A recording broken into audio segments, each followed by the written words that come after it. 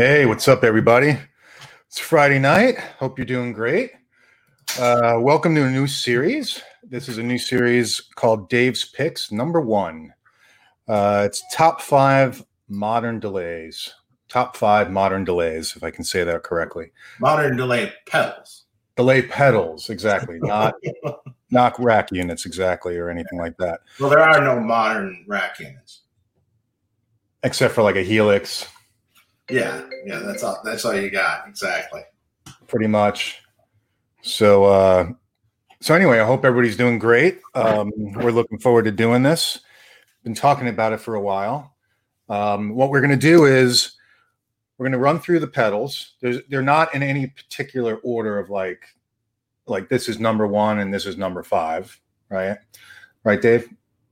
No, not exactly. There's no particular order. It's essentially it's what I've found over the years to be the most user-friendly, the least amount of trouble, the best sounding in a variety of categories. So, you have maybe Echoplex style delays or modulated styled analog delays, or more modern digital delays, or different things. So we're going to kind of touch on all that stuff. So I guess we can just start off right into it. Let's do it. Start right into it. So Echoplex delays. Echoplex delays are interesting. Obviously, it's a delay that's mimicking an old technology of the tape Echoplex, generally speaking, the EP3. And the one I actually picked, where Mark jumped the gun a bit, is the Dunlop, the MXR Dunlop Echoplex pedal. That pedal has, first of all, sounds most of the time this pedal, these pedals are designed to go in front of an amp, meaning in front of a dirty amp and or a clean amp. And that's the thing. How does it sound in front of a dirty amp? Most of the time, a delay pedal in front of a dirty amp, as you guys know, doesn't work that great. But really, an Echoplex was always designed, and the classic Echoplexes were always designed to go in front of the amp. So this particular pedal does that very well. It really captures, compared right to the my Echoplex I have, it sounds fantastic. So if you're going to try to do that early Van Halen-y kind of thing or Jimmy Page kind of thing, this Echoplex pedal is great. And to top it off, you have a tap tempo capable on this pedal. So that's another fantastic feature. And it does work in front of a dirty amp or in the loop or in a clean amp. It's just an overall simplistic but great sounding pedal. So that's definitely my number one for the Echoplex style pedals. Now, Dave, do you have any recommended settings on this in terms of if it was going to go in front of the amp? Well, I mean, it's really depending on what you're trying to do with it. So, let's say you're trying to go for that Van Halen-y thing. That was more like around a 300 millisecond delay with one repeat with the mix to taste, but pretty low probably. In front of it. I was going to say the level would have to be pretty low in front, right? Exactly. And then you can adjust the age of it a little bit to sound a little darker, a little more degraded on this if you want. It works great. I remember I did a rig not that long ago for Toshi Inagi, kind of a Van Halen inspired board, and this thing just sounded incredible on that board for that kind of thing. And so that's a really, really good pedal. Cool. So guys, I'm going to put, after the show is over, I'm going to put links for Sweetwater and another vendor who sells one of the other pedals. So you can go there and purchase them. And of course, that's to help support the channel also. So just wait till after the show if you can. And if you want to buy these pedals, click on the links that we have in the, and below the video, which would really help us out. So yeah, that would help us out a lot. But if you have another store you like to deal with, feel free to grab it from whoever. It's a killer pedal. Agreed. All right. So the next one. Do we do this, or do we have anything? I guess we can do the questions like. Yeah, let's do the questions after. We run through the list. So yeah, everyone can comment or criticize my list. So next kind of delay category for me is a modulated delay pedal, or modulated and or analog modulated delay pedal. So pretty much the cream of the crop with this is the Electro-Harmonix Deluxe Memory Man. Now, this particular one that I'm recommending is the new Deluxe Memory Man 1100 TT. So this pedal is fantastic because it added some features that were kind of sorely missed on the kind of vintage style ones. It had basically a tap tempo feature, which is fantastic. Also has an expression pedal port, and you can do a variety of different tap divides for the tap tempo. I first put this particular Memory Man on Steve Stevens' pedal board because he found it actually, and then I'm like, wow, this one sounds great. So this sounds just like kind of the older ones that existed, but it has a lot of more modern features to it. So I know it's a little bit on the bigger side, but hey, it's still smaller than the original Memory Man. Now my other favorites of that were the very first reissues of the Deluxe Memory Man, which were in kind of a metal, folded metal case, like the originals were, and not quite as fragile as the originals. That was also a fantastic pedal. But for modern day features, this is killer, and it has that tone. So you can do all your crazy analog delay kind of stuff. You can do like the U2 Edge kind of things with this. You can do great wobbly modulations and tripped out things with it. It's just a great overall analog delay. One of my favorites. There's a lot of other analog delays that are favorite, but I think this maybe is the cream of the crop with them as far as I'm concerned, the classic. See, I've never tried it, but that's cool. And it also kind of goes to the question in the super chat that we just got from Brian S. Thanks for the super chat, Brian. Let me see if that works when I put that on there. It does. Wow. Does David prefer his delay in front of the amps or in the loop? Also, does he have a product amp, pedal, or guitar he's most proud of? Well, let's tackle the first one if we can. And then you can. Here's what it depends on. It depends on what you're trying to do with your delay and what sort of tone you're going for. I mean, if you're going for, let's say, for instance, the Edge from U2, those delays are all in front of amps. I mean, he uses a whole variety of pedals in front of amps mostly. And that has a particular sound. It's generally a cleaner repeat, especially if you're going into a dirty amp. If you're going into a clean amp, it kind of doesn't really matter. In fact, in a clean amp, there's really no point in having an effects loop. That doesn't really serve any particular purpose. And dirty amps is where that comes in.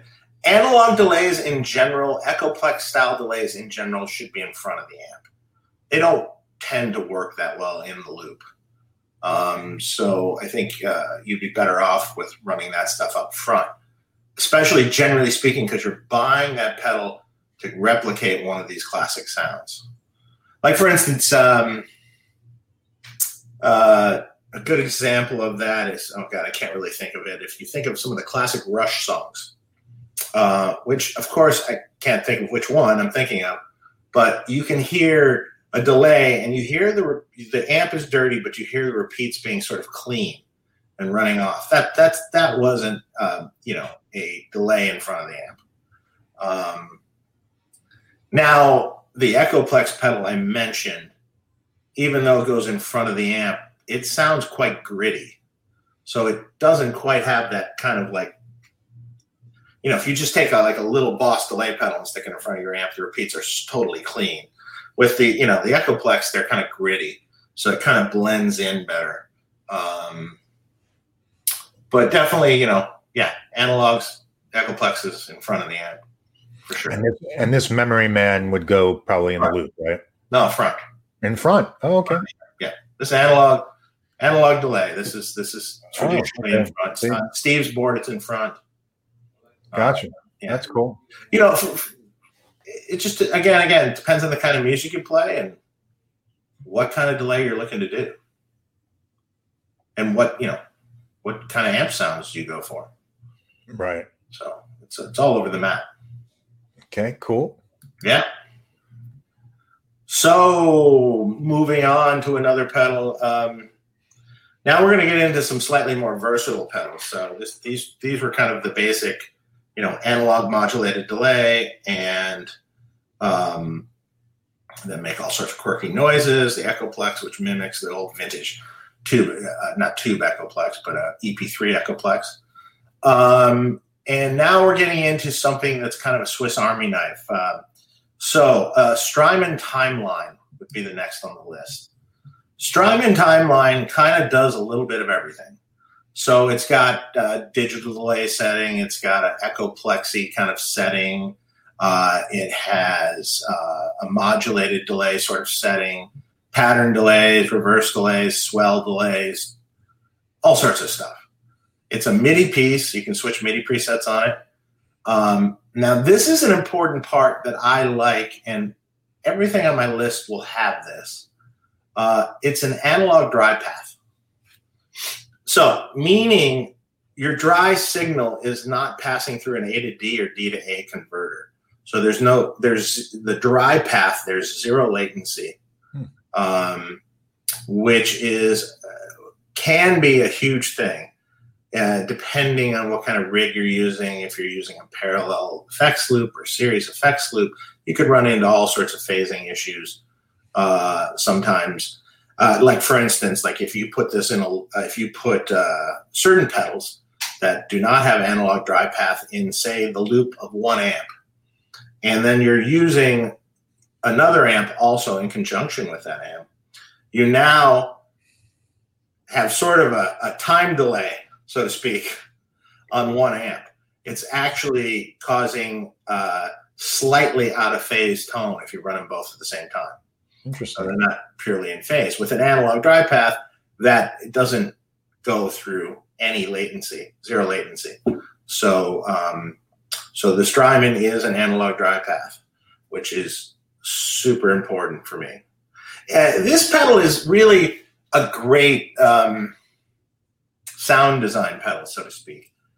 It does, it can do all the crazy sound design kind of delays, the lo-fi delays, the filtered delays, and some crazy, ambient style things. Works really particularly well for a variety of things. So this is definitely a winner as far as overall great delay. Tried and true, works. Put them in tons of rigs. Cool. Any favorite settings on it or sounds? Well, again, that favorite settings. Again, that kind of goes to depending on what you want to do with it. For you, anything that that you've heard really good out of it, or just curious. The tape delay is really good in it. The filtered delays for really crazy ambient kind of stuff are really cool. Again, it's the delay serves a purpose. All of them sound good. I knew the original designer of these pedals who started the company, and who now has moved on to Maris pedals, and Terry was really, really into getting all this stuff really right. Cool. So yeah, all right. I haven't tried it, so I'd have to try it. But yeah, Timeline's a fantastic pedal. Strymon, I hear it makes great stuff. So yeah, all their stuff is really good. Again, I'm trying to pick a variety of different things here that I know work well, that are easy to use. The Strymon is all of that. It's very simple. It's very simple to use. So that's a huge thing. Because if you're spending an hour trying to figure out how to make something work, yeah, no. That's just a no for me. Been there. And even yet, worse, if I'm building a rig for someone and I'm spending an hour trying to figure out how it works, that's not good. Because some, I'm used to working on stuff like this, but some other people are just going to be really lost with it. It's too complicated, I think. Of course. I mean, if it's going to take you an hour to I can't imagine what would take just a layman to do it. So yeah, exactly. So the next pedal that, although is a costly pedal, kudos to how it looks and everything else. It's the Free the Tone flight time delay. It's a company out of Japan called Free the Tone, company that does rigs, and they make a variety of pedals. It's probably, it's close to the most expensive pedal, I think, on the list. Now, originally this was designed, if you're familiar with a TC2290 pedal, or not pedal, 2290 delay, the readouts and everything will look very, very familiar to you. So originally this was designed to mimic the tone of a TC 2290 delay with all of its features and some added features. It's just so simple to use. It's really easy. Just punch in your delay time. Everything is, there's no hidden knobs. There's no hidden anything. It's all right there at your fingertips. And sonically, this thing, the thing I look for a lot in delays is something that I'm a fan of really old rack gear and things. So all those had a kind of a sonic signature, or they had a tone. They had like some sort of, we would call it juicy quality about them. This is one that has an incredibly good, deep, juicy sounding delay tone to it. And this is digital, so most likely would go in the loop. You could use it in front, but it's this is good for the loop. This is great for the loop. Has the new version has a +4 or -10, -20, whatever they call it, level switch on it, so it can take higher signal levels or lower signal levels. Has a dry kill switch on it too, in case you want to use it with a mixer. Instant preset switching. It's MIDI. You can switch. I don't know how many presets it has. A ton. And this also too, same thing, has an analog dry path. So, your tone's not getting screwed up by running through it. Really. Right. This probably goes out. This and the next pedal would probably be the loop pedals in a loop of an amp with the greatest, richest sort of tone to them, I think. Does this is this in stereo? This is not. This is a mono delay.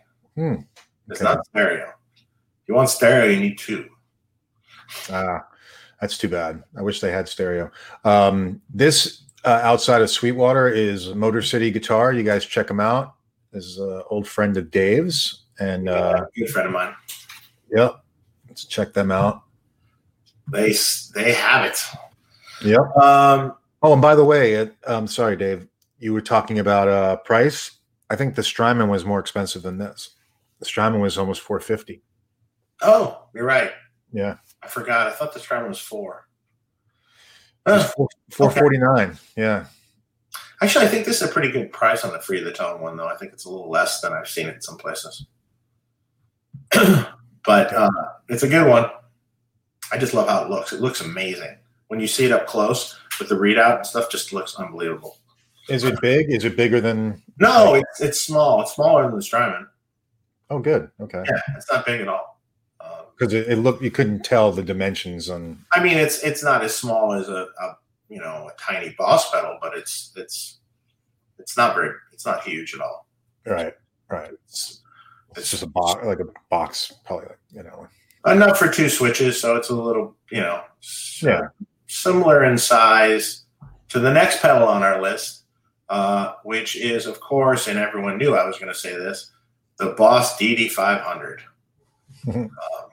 Why do I like this pedal? Well, this pedal does anything. You want your analog delays, you got it. You want your, filtered delays, you have it. Shimmer delays, pattern delays, dual. Vintage Digital is the clone of the old SDE 3000s. Also has tape and analog. And it's super easy to use. This is the pedal. What I like about Boss in general is I find that you can probably get around on this without ever looking at the manual. If you go into edit on this, it's pretty much you edit and the up and down arrows, and you see everything that's right there. It's really simple to edit and store and everything. It's the workhorse digital delay pedal. That sounds really good. Stereo in, stereo out. Mm-hmm. And also analog dry path. As long as you don't change I was told as long as you don't change the level of the dry path. I think that's what they said. I never do. Because then it'll switch into a different mode or something, and then the dry path is not analog. Right. Yeah, this is a great pedal. I have it. I actually run it for my wet, dry, wet setup. So it's running in stereo, and it's set on a bank. You can do 2 sets for one bank, A and B. So I set A to one setting delay and B to the other setting, 400 and 800, 390, whatever. And running it in stereo, and that goes to the 2 outside cabs, and it sounds phenomenal. It's a great pedal. This also has high headroom. It'll take pedal level or line level. It just overall it works. It's really easy to just do stuff with. I mean, I need to external tap tempo it. Okay, I can find that in 2 seconds. Unlike other certain companies, sometimes it takes you an hour to try to figure out how to do something. This is proven to be a workhorse on the road in rigs, and it just really works well. I'm happy it exists today. Yeah, and what is it? The vintage delay mode is like the vintage digital is the SDE 3000 clones. So they went really full out to try to nail that tone. Yeah, it's great. And it does it's like I would call it 98% there. And that's what I have. I mean, it's like you're set up at NAMM. Yeah, exactly. Except we had the SDEs, but right. I wouldn't have any problem using this one. Exactly. Sounds great. We got another super chat from Purposeful Porpoise. Thank you. Cool bit of delay trivia. Vivaldi used to write delay into his music. Listen to Winter from his Four Seasons near the end, especially. Cool stuff. That's interesting. Cool bit of trivia, and cool. Thanks for sharing that with us. Appreciate it. Super cool. So, and some people are going to say, probably I'm missing something here. Well, I mean, there's a lot of good pedals out there. Don't get me wrong. I was picking the top 5 that work extremely well, are easy to use. And, I have full confidence in them, sending them off in rigs on the road and anything like that. Now, there is another pedal that is going to be my honorable mention, but it has some little faults maybe. The Eventide H9 pedal. So the H9 pedal is a great, useful pedal for a variety of sounds, but there is some things with it. One, its preset switching is incredibly slow. It's not instantaneous, that's for sure. 2, there is not an analog drive path in this thing. 3, this thing has to run in a loop, because if you stick this in front of anything with gain on it, it hisses like no tomorrow. Eventide pedals are kind of notorious for having a lot of hiss to them, especially if you're putting them in front of an amp. In the loop, that's non-existent. But the other problem, this pedal sounds really good. Don't get me wrong, it sounds great. You definitely need your phone to program it, because if you're going to try to program it on the front of it, you will need the manual, which you'll have to be reading off your phone anyway. So at that point, you might have to program it with your phone. And the other thing that this does that's a little weird, it also flips the phase completely from input to output. So if you were to, say, have this in a loop, and it was in the loop of a dual amp rig, and it was only on one side, one, it doesn't have an analog drive path. Two, it actually flips the phase. So all that stuff is like just kind of headaches for the average person to deal with. But it does sound great. I do have to admit, and it'll do great things. Like, it's really good for like the Leslie feature in it. It sounds great. It's great for delays and pitch stuff. Obviously, the reverbs are good. I mean, it's great for a variety of things, and often are in a rig that I wind up doing. But it definitely has a few little quirks and faults to it. Right. Gotcha. Now, if you're going to run this with, say, like the detune, would that go in the loop or would that go in front? Probably in the loop. Okay. Probably in the loop would be better suited. In fact, running this in front of anything dirty is a bad idea. Yeah. Now, if you also have this, the way I do, I'm just asking for myself, getting my own personal advice here. If you have a wet, dry, wet setup and it's running into a separate power amp, that's fine. That's fine. Yeah. And running the detune that way, where the center is the dry and then kind of the outside is that detune. Yeah. Okay, gotcha. But really, if you're doing that, I'm assuming you have dry in your wet cabs also. I don't know if I do or not. How can you tell? I mean, the way that well, I mean, on your DD500, if you have the delay going, I mean, if you turn the delay off, does it come out of 3 cabinets? No, I don't think so. It only comes up. Then you have it wet, which is all wet. Generally speaking, like all the guys that you're trying to emulate had dry in the all 3 cabinets. Oh wow! Well, I'll have to connect with you. So actually, when their effects were off, 3 cabinets, exactly the same volume, all dry. Oh, I'll have to figure out why that is. Eddie and Joel Holmes and Steve Stevens and all the guys that used to do the wet, dry, wet thing.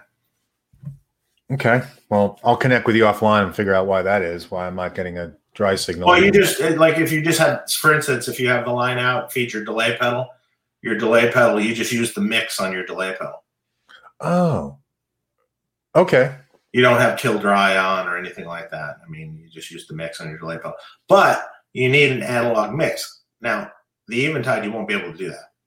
No, I've got it running through the DD500. That's the delay that I use. But I mean, the H9, if you want to use it for detune, you can't. You need a dry path really to do it right. You need a mixer. Oh, I see. I gotcha. Otherwise, your cabinets are going to be out of phase slightly. Won't sound good. Interesting. Okay. I mean, 100% wet doesn't matter. You can do it. Right. Because you have no dry, but once you get the dry in there, right. Mm-hmm. I gotcha. We got a super chat from John McDonald for 5. Thank you. Really appreciate that. Let me take this off. So that was the top 5 with the honorable mention. Like I said, we'll put the links below so you guys can click on them and go purchase these pedals if you like, or like Dave said, you can go wherever you like. Grab them used, wherever. Whatever you want to do. Exactly. But whatever you do, just make sure you press subscribe and click the bell. Please. We need you to do that. So let's go to some questions. What do you think? Yeah, absolutely. Whatever you guys want to ask about what we talked about or not what we talked about. Mike Bilson, I found my sound Yamaha SG EP101 Pre straight into the front of an orange Rock Reverb 50 Mark III. Cool. Very nice. And I think I like that. You really did it up with the EP101 Pre into the EP103 delay. Yeah. Yeah. Very nice. But that's the EP101 Pre is really cool sounding. It's great. And based on his YouTube picture, it looks like he's got the Eddie Van Halen Fender replica Frankenstein. Or he stole the picture from someone. I'm just assuming that he's got the guitar. It makes that's cool. Thanks for the super chat. So I'm gonna go up to the top as much as I can here, and see what questions we've got. Okay, we've got anyone else a fan of the MXR carbon copy? Carbon copies, actually, yes. It's a cool delay, but it's only good really in front of an amp. It's a nice gritty delay. It doesn't work in front of even a dirty amp. It does have some nice modulation to it. That's pretty cool. In general, though, if you're going for in front of the amp, I think the Echoplex pedal, they kind of top themselves with that one. I think it does it a little bit better. But the carbon's cool, for sure. Yeah. If you put it in the loop of an amp, what happens with it is it's just really, really dark and murky sounding. So it's not something you'd probably want to use there. Unless you like what it does, and then there's no right. What's right for you is what's right. So if you want that tone, Mark's slowly dying here. He even muted his mic. Yeah, I'm not using my mic tonight because we had technical problems, and for some reason it wasn't working. I don't know why. Went down the wrong way. I can't drink tonight. Wow. That was tough. Oh, we got some more super chats here. Let me get to the bottom here. I got to scroll all the way down to the bottom now. Dave, can you mod a 6505 to have a Buxom Betty clean? No. No, not really. I mean, to mod one of those amps is pretty much suicide. You can't. They're just not very moddable. The way they design it with the circuit board and everything, it's just not very moddable. Sorry. That would be cool, though. Yeah, if you could. I mean, I'm not saying you couldn't. Maybe you could do it, but it would be very, very problematic to do it. Probably costs more than it's worth, right? John McDonald. Thanks, John, for the super chat. Yep. What about the Korg STD 3000? Are you talking about the delay pedal that they made? Super cool delay pedal. It's been discontinued, though, so it doesn't exist anymore. So I tried to pick pedals that were in existence today still. But yeah, that Korg was super good. It did it pretty well. I have one myself. Yeah, and we're going to be doing a series of these shows. So another show will be vintage delays. Yeah, favorite vintage delay pedals, favorite vintage rack mount gear, favorite modern rack mount gear, if there exists. We could go on forever with it. Favorite chorus pedals, favorite old chorus pedals, favorite, favorite flangers. I don't know. You could get pretty specific with it. Rob Cunningham, thanks for the super chat, Rob. Ever hear of or ever use an Aiken Gold Brick for speaker simulation? I have never had one in my possession to try, so I hear it's good. I've seen some clips where it sounded pretty cool, but other than that, I don't know. Okay. Edwin Crane, what's your favorite 4x12 speaker cab for 2020? Well, Friedman. I mean, I mean, I come from the old school where I loved an old vintage Marshall 4x12 cabinet. So when we created our cabinets, we make them out of the same wood. We do the same thing because that's what I liked. And so most people seem to really love our cabs. Oh, yeah. I've got one right here. Yep. Boom. Sounds great. Hey, we had a question before we jump off the topic of delays. Andrew Williams wrote me on LinkedIn, by the way. Wow.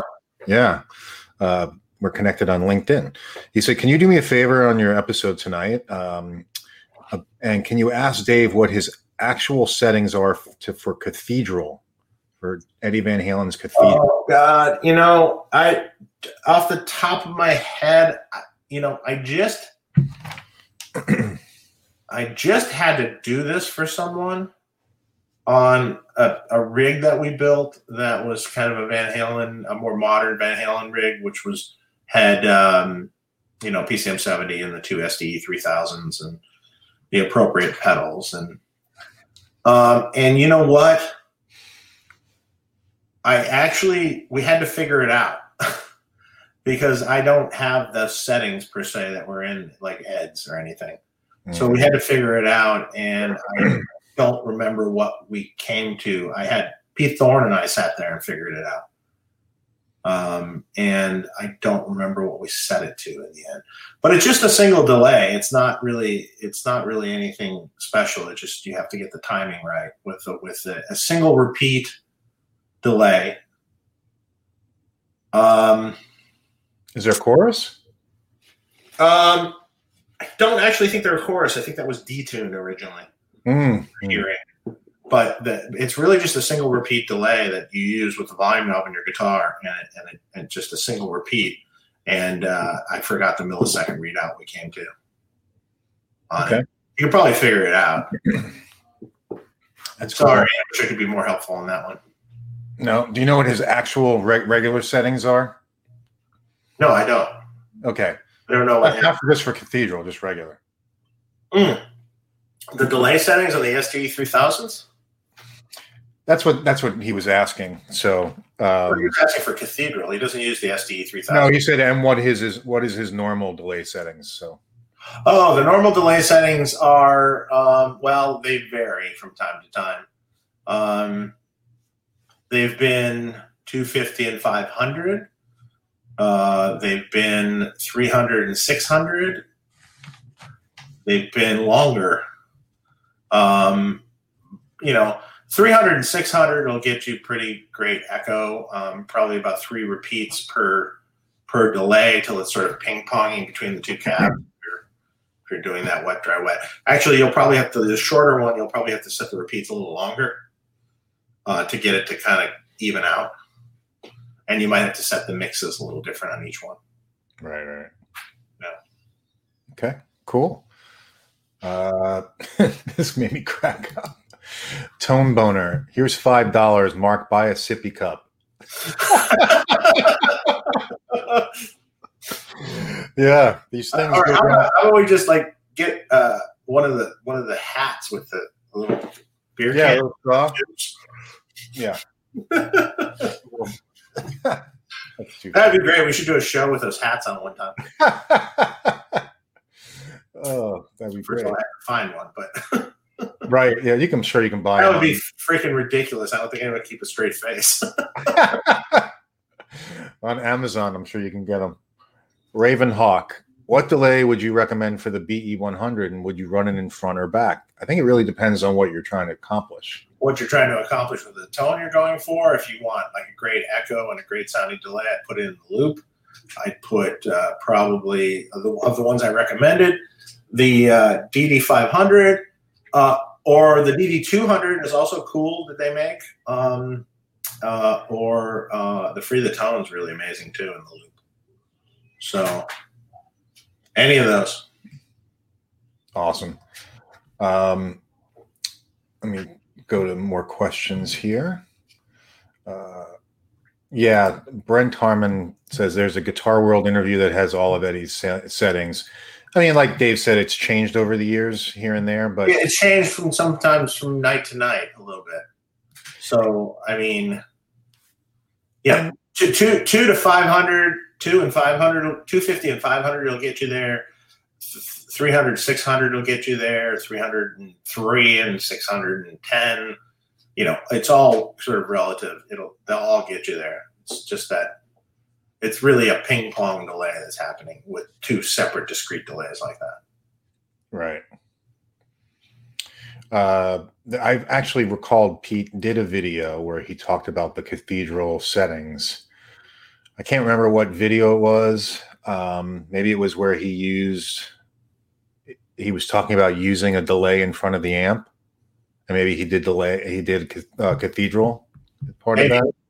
I can't remember. But yeah, check out his channel. Speaking of good channels, Michael Nielsen's video the other day on John Mayer's Reverb, thanks Lefty Mike, was awesome. That was a really cool video. Yeah, it's great. $4,000 reverb. That's right. By the way, we could put a link for that reverb here too, if you want. Yeah. Do they have that on Sweetwater? Bricasti? I'm sure they do, yeah. Yeah. I would. I mean, I don't know for a fact, but I'm sure they do. But yeah, it's $4,000. I don't even like reverb really.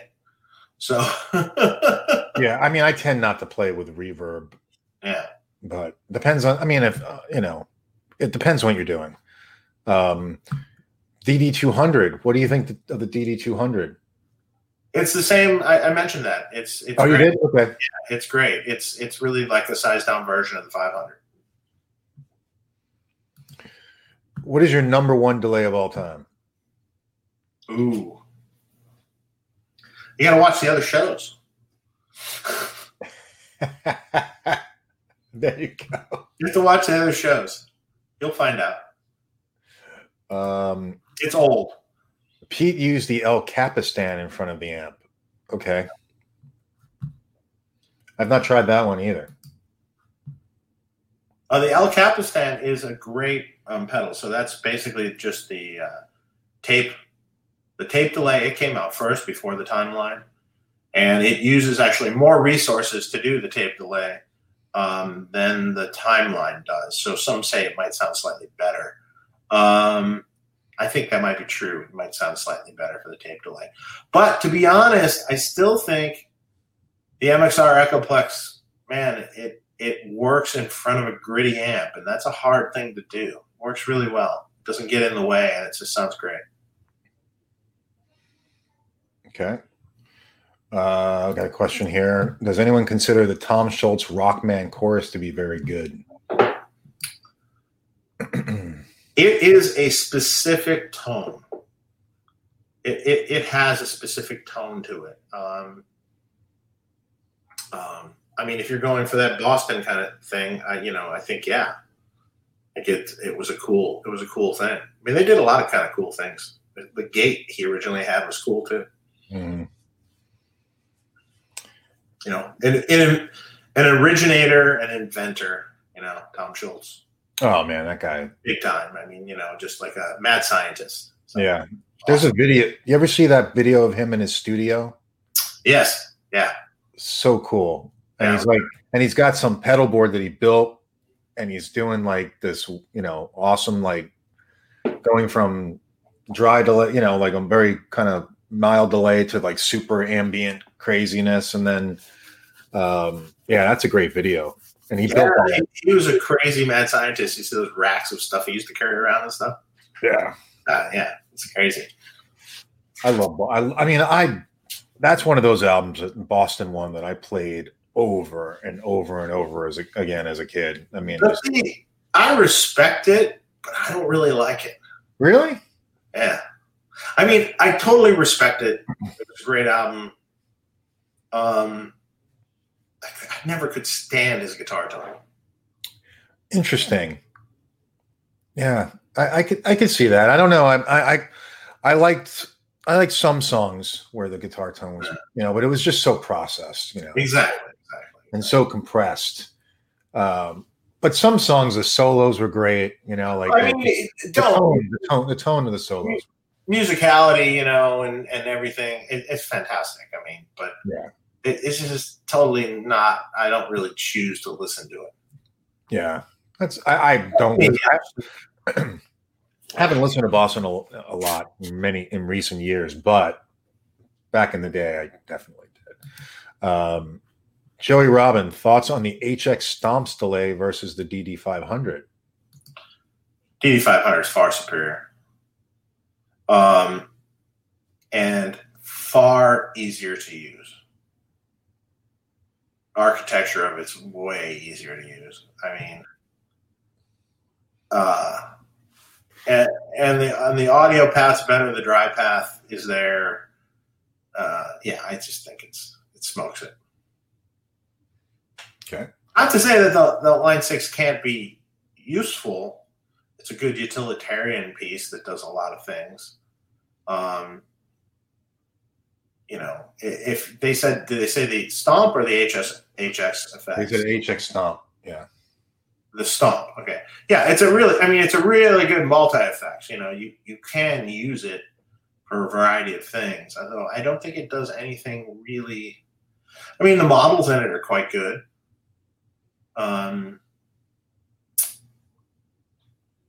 The effects are good. I mean, I don't think there's anything to write home about, though. Okay. So we should wear our sippy hats for the next Jake and Lukather show. Oh, that'd be an interesting one. Let's have Lukather and Jake on the same show. You know, I don't know if I can. I don't think I can handle that. Wow. Oh my God. That would be interesting. Just nailing Luke down with questions was hard enough.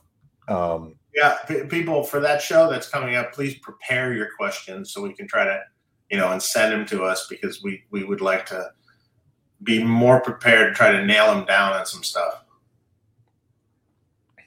He's hard. It's like you're chasing a chicken in a circle.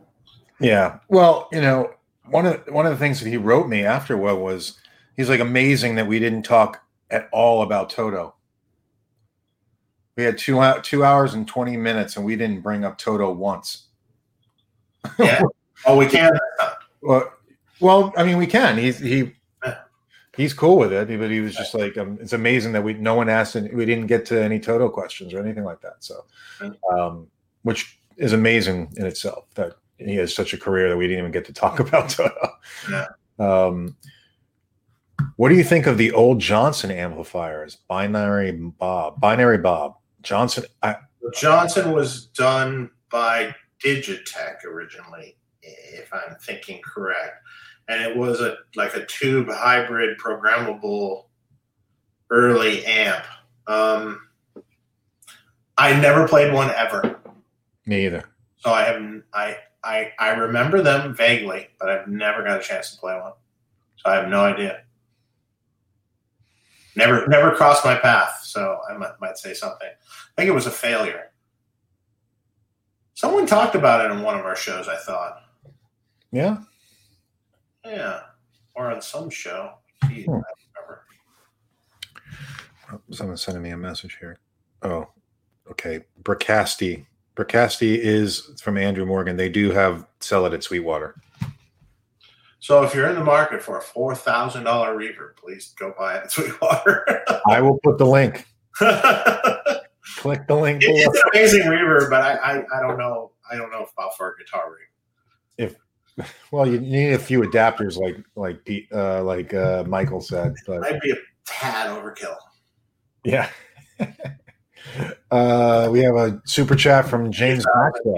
$900 overkill. I ordered a JJ combo from the affiliate Sweetwater link. Just curious, are the head and combo the same amp in different enclosures? This show is awesome. Thanks, James. And thanks for buying the JJ combo from the affiliate link.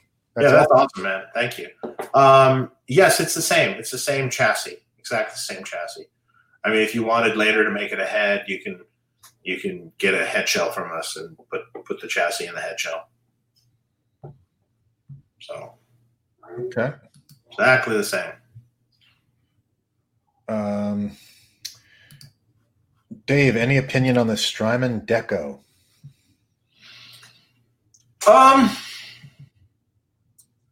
Yeah, I don't know if I see the point of it, really. It kind of was lost on me. I mean, tell me, what does it do? Do you like it? Do you have it?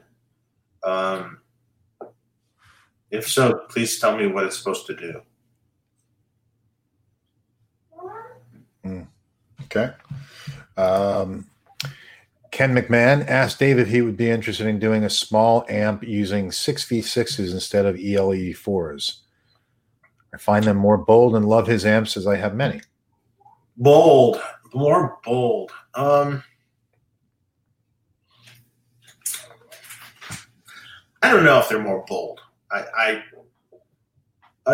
like to make one of the same amp, which actually theoretically I could do with the same transformer set. And really see if you think they're more bold. I don't necessarily think they're more bold. I mean, I've done tests with our 20 watt amps versus our 100 watt amps with amp switchers, and where people can't at NAMM shows and stuff, or like people are like, if you match the volumes, they're like, they don't know which is which. Mm-hmm. So, yeah. So that's a big beefy power section. Okay. This is for you, because I know it's not going to be me. Who's the biggest name, biggest tone chasing, and particular pro musician you have worked with? I know. Tone chasing and particular.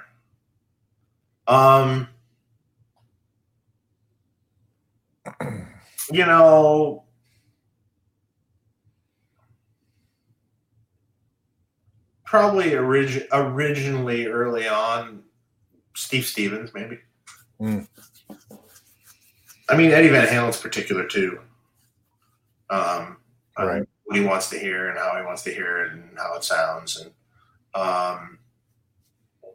Steve Stevens was a tone junkie, though. He loved, gear and had good ears and hear things really, hears things really well. So yeah, it's just maybe Steve. Steve posted a great picture of him posing in front of the World Trade Center. Right. Back in the 80s, I think. Uh-huh. It was just a great picture, especially since today's September 11th. Right. But I think you have a visitor. Yes. Okay. Close the door. All right. No, cat's not in here. Favorite tube of all time? All of them. Favorite tube of all time? Brand of tube? Kind of tube? I tend to like EL34s, generally speaking. Brand or kind of all time. The old Sylvania 6CA7s were really cool tubes. Those are great. An old Muller EL34 was great. The German RFT tube was great. It's great. What about making? I mean, you always hear about these big bottle tubes like KT88s and these really big tubes. I mean, they can be cool. I mean, I recently worked on a Jose Modern Marshall for James Hetfield, and that amp had 6550s. I kept 6550s in it, and it was great. It was really, really good. I mean, 6550 can be a great tube for a guitar amp. Just depends on what you're going for. If you wanted to have a little sag to it, or if you wanted to be really brutal. Right. Well, you use 6550s in the Dirty Shirley, right? No, I use 5881s in the Dirty Shirley. 5881s, that's right. I always get that confused. Okay, gotcha. We had a super chat, which I missed, from John Pearson. John, thank you. I don't know if you wanted a question, but if not, thank you. can the Eventide H9 get a Lexicon PCM 42 tone? No. No, it's not even, no. Probably the closest Lexicon 42 tone that I've heard in, say, a pedal would have been the old Digitech hardwire delay pedals, the DL8s. They had a great tone to them. I guess that will wind up on a favorite list of stuff that's not made anymore. Right. So I gave that one away. Daniel Judge, thank you for the super chat. Why do amp manufacturers, Friedman, Bogner, Sodano, design their amps around the V30 speaker? Many people seem to dislike that speaker. It's the most polarizing Celestion speaker.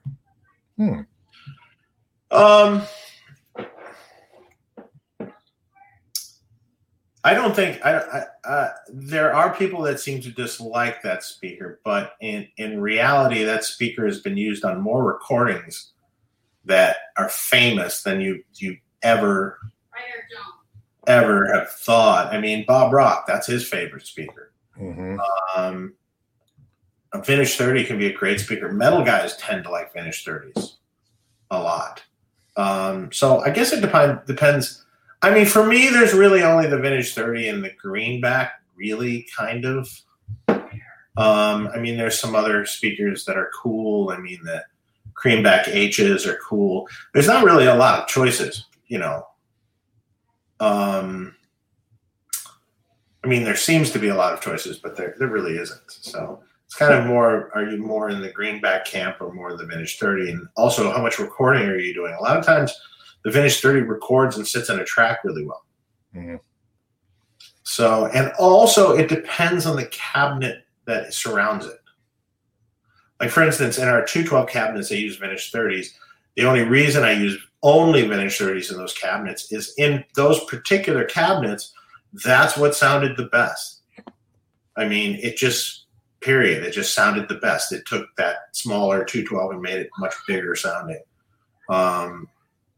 And even if I compare it to some of my cabs, directly to some of my cabs that have, you know, like the speaker mix, you know, and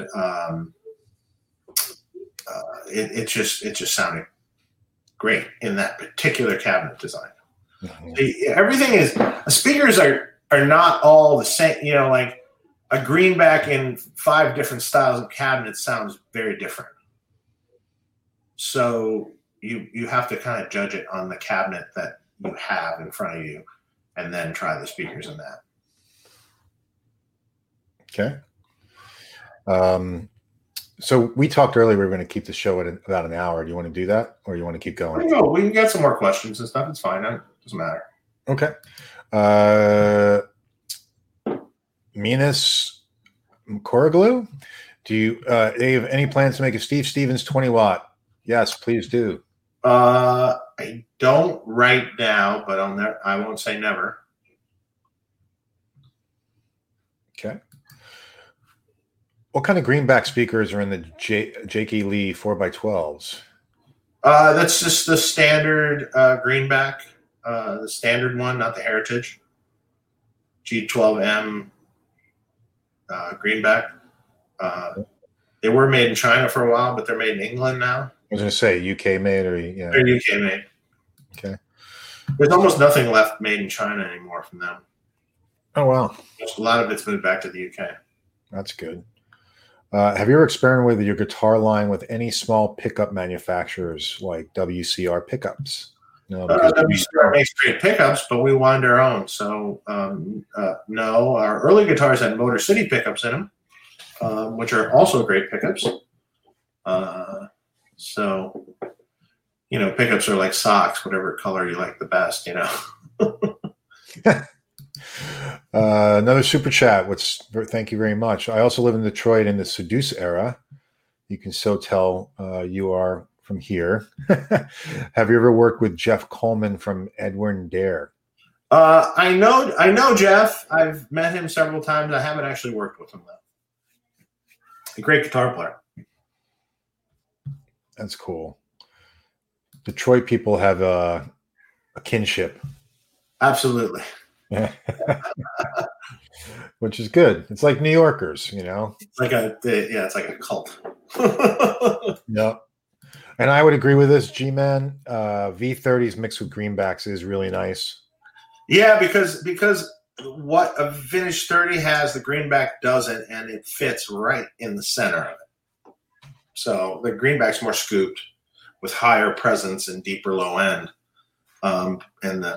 There's kind of a mid peak in the vintage 30, and that kind of fits right in the hole in the greenback.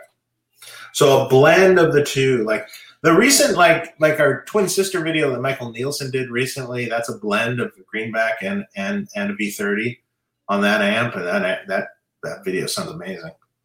Isn't that what Bob Rock said he did also? Yeah. Yes. A lot of times he was just shooting vintage 30s.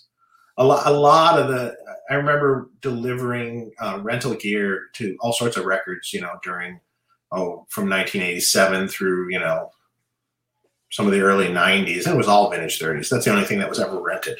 Right. Actually, I'm confusing it. He would mic two separate speakers with two different microphones. Yes. That's what it was. Not two separate speakers, which were different speakers. Yeah. So it was a V30 with two different microphones. Right.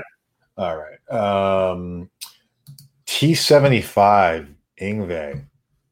I've never used those. Early it wasn't 75s, it was 65s. Oh yeah. From what I remember, the early 65s were pretty cool. That was a pretty good, decent sounding speaker. But in general, like the 75s and the 65s definitely have a more metallic content to it.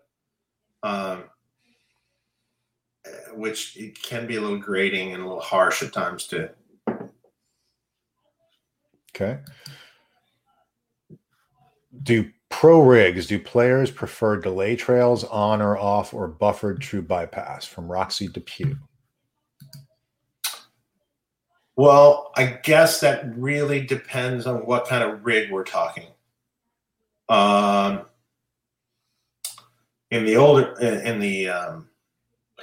olden days, no. A long time ago, there was a lot of rack mount delays, which utilized a mixer. So when you turn it off, generally there was a mute on the front end of the delay. So when you turn that off, the delays would naturally just keep going.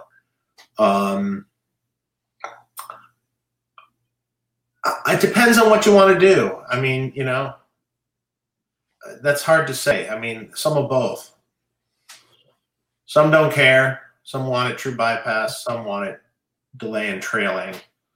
So it just depends. Some have rigs with mixers, which then it will delay and trail.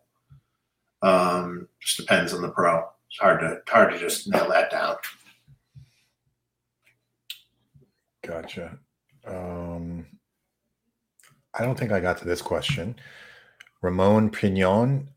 Ever been to Sonic Ranch? I live in El Paso. That place is incredible. I never have.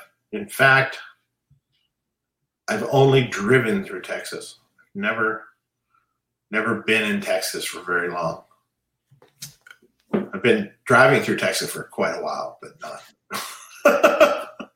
Yeah, I've not been in El Paso. I've been to Austin, which is cool. I haven't gone there. Yeah, Austin is very, very cowboy country. Everybody's wearing a hat, or at least last time I was there, it was a lot of people wearing the cowboy hats. And I went to Dallas a couple times, so just for work. Yeah, never. Cool place. I met Dennis Rodman in Dallas. Oh, that must be interesting. And he was in the elevator riding up with me, and we were both going to the same floor in Dallas at the Hotel Intercontinental. And this was when he was married to Carmen Electra. Oh boy! And there was people. I got into the elevator last, so I kind of just got in and turned around and pressed. The floor was already pressed, but of course I pressed it again. And we're going up, and I just hear the voice.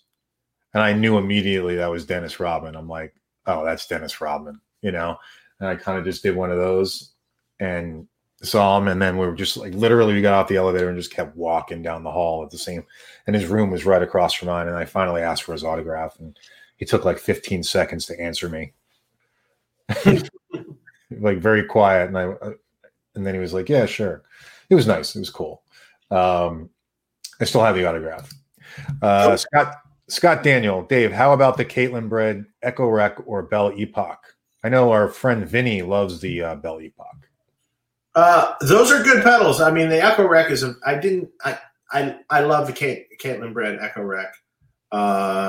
It's a very specific pedal though. It's designed to do the old Benson Echo Rec kind of sounds. I knew that was going to come up, but that is a great pedal. It's got a few little quirks and little noise quirks in it that are a little bit problematic. The Bell, the Bell's good. I think the best Echoplex one I've ever heard is the MXR one. Mm-hmm. Okay. Now I would think it would be the Caitlin Bread one, but they really knocked it out of the park on that with them, the MXR one. Dunlop or whatever. I don't know if it's MXR brand or Dunlop. It's Dunlop because I was looking up the MXR and yeah. It was Dunlop, yeah. Okay. Brian Landreth, too broke for Super Chat. Don't worry about it, man. That's all cool. Dave, have you heard of Doug Sewell? He is the amp designer at PRS. And that when we were talking about that with John Sir, when that question came up, John even asked, he's like, do they even have an amp designer? I don't know, but if Doug Sewell is their amp designer. Do you ever hear of him? He'd like to come on the show. I don't know him at all. No. Never heard of him? Never even heard of him. Oh, okay.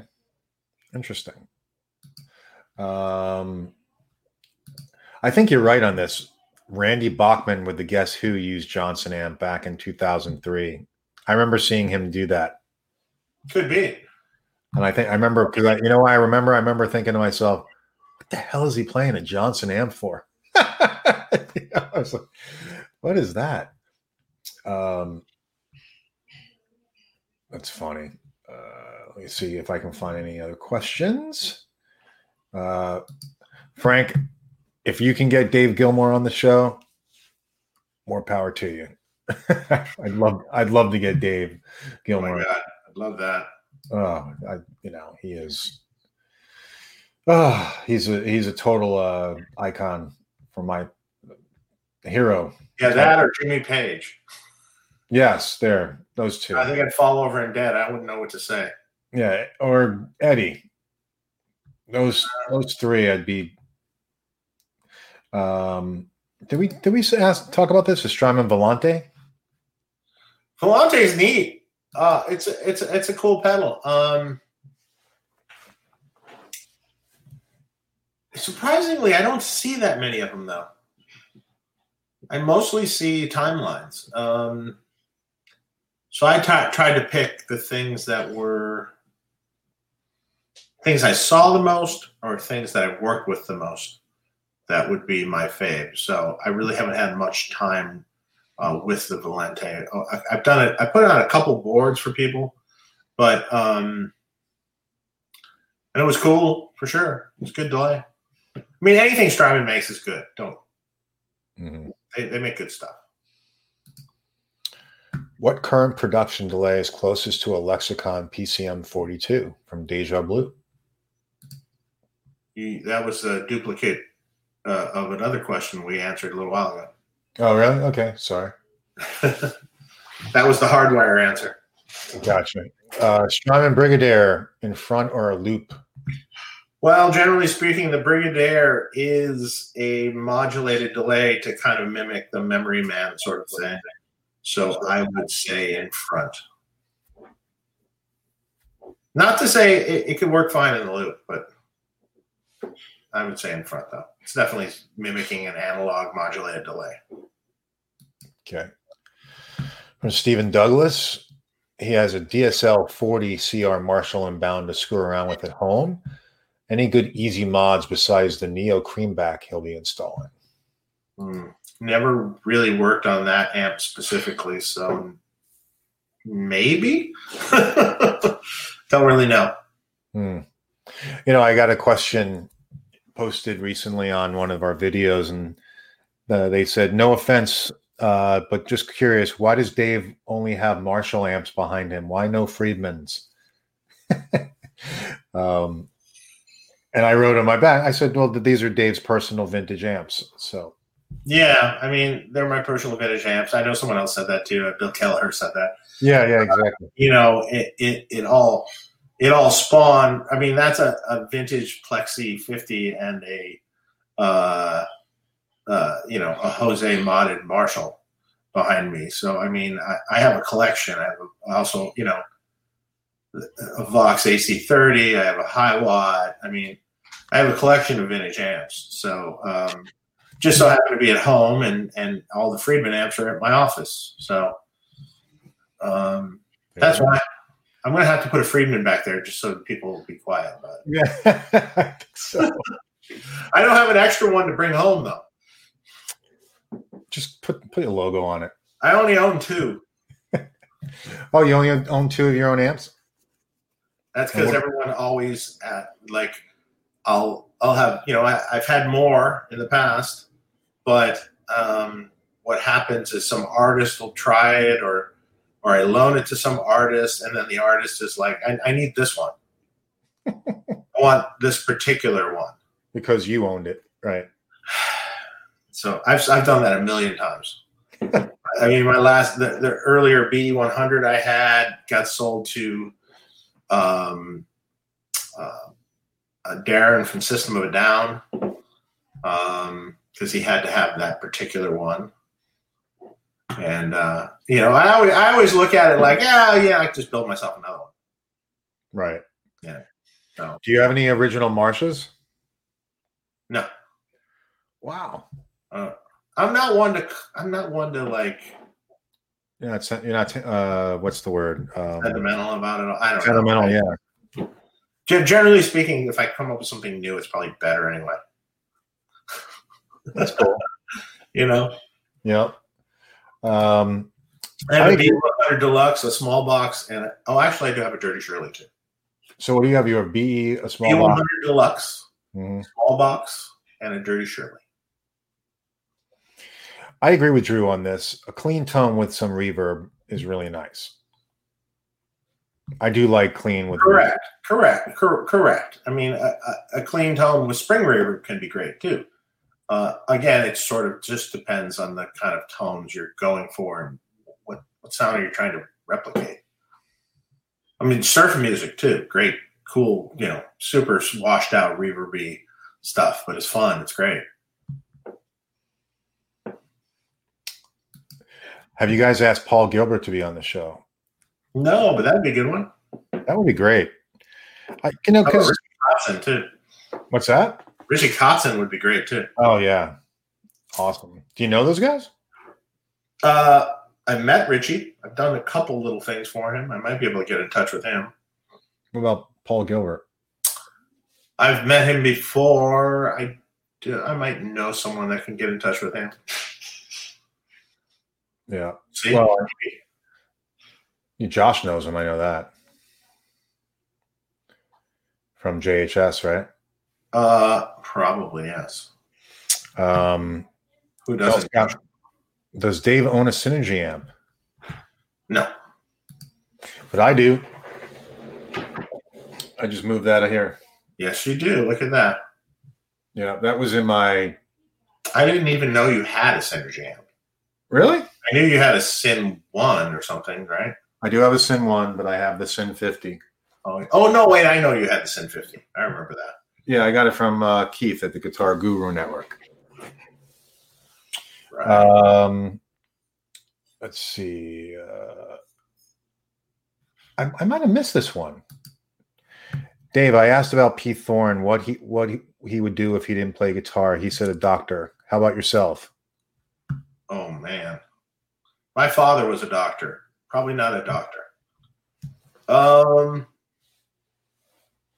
Shoot.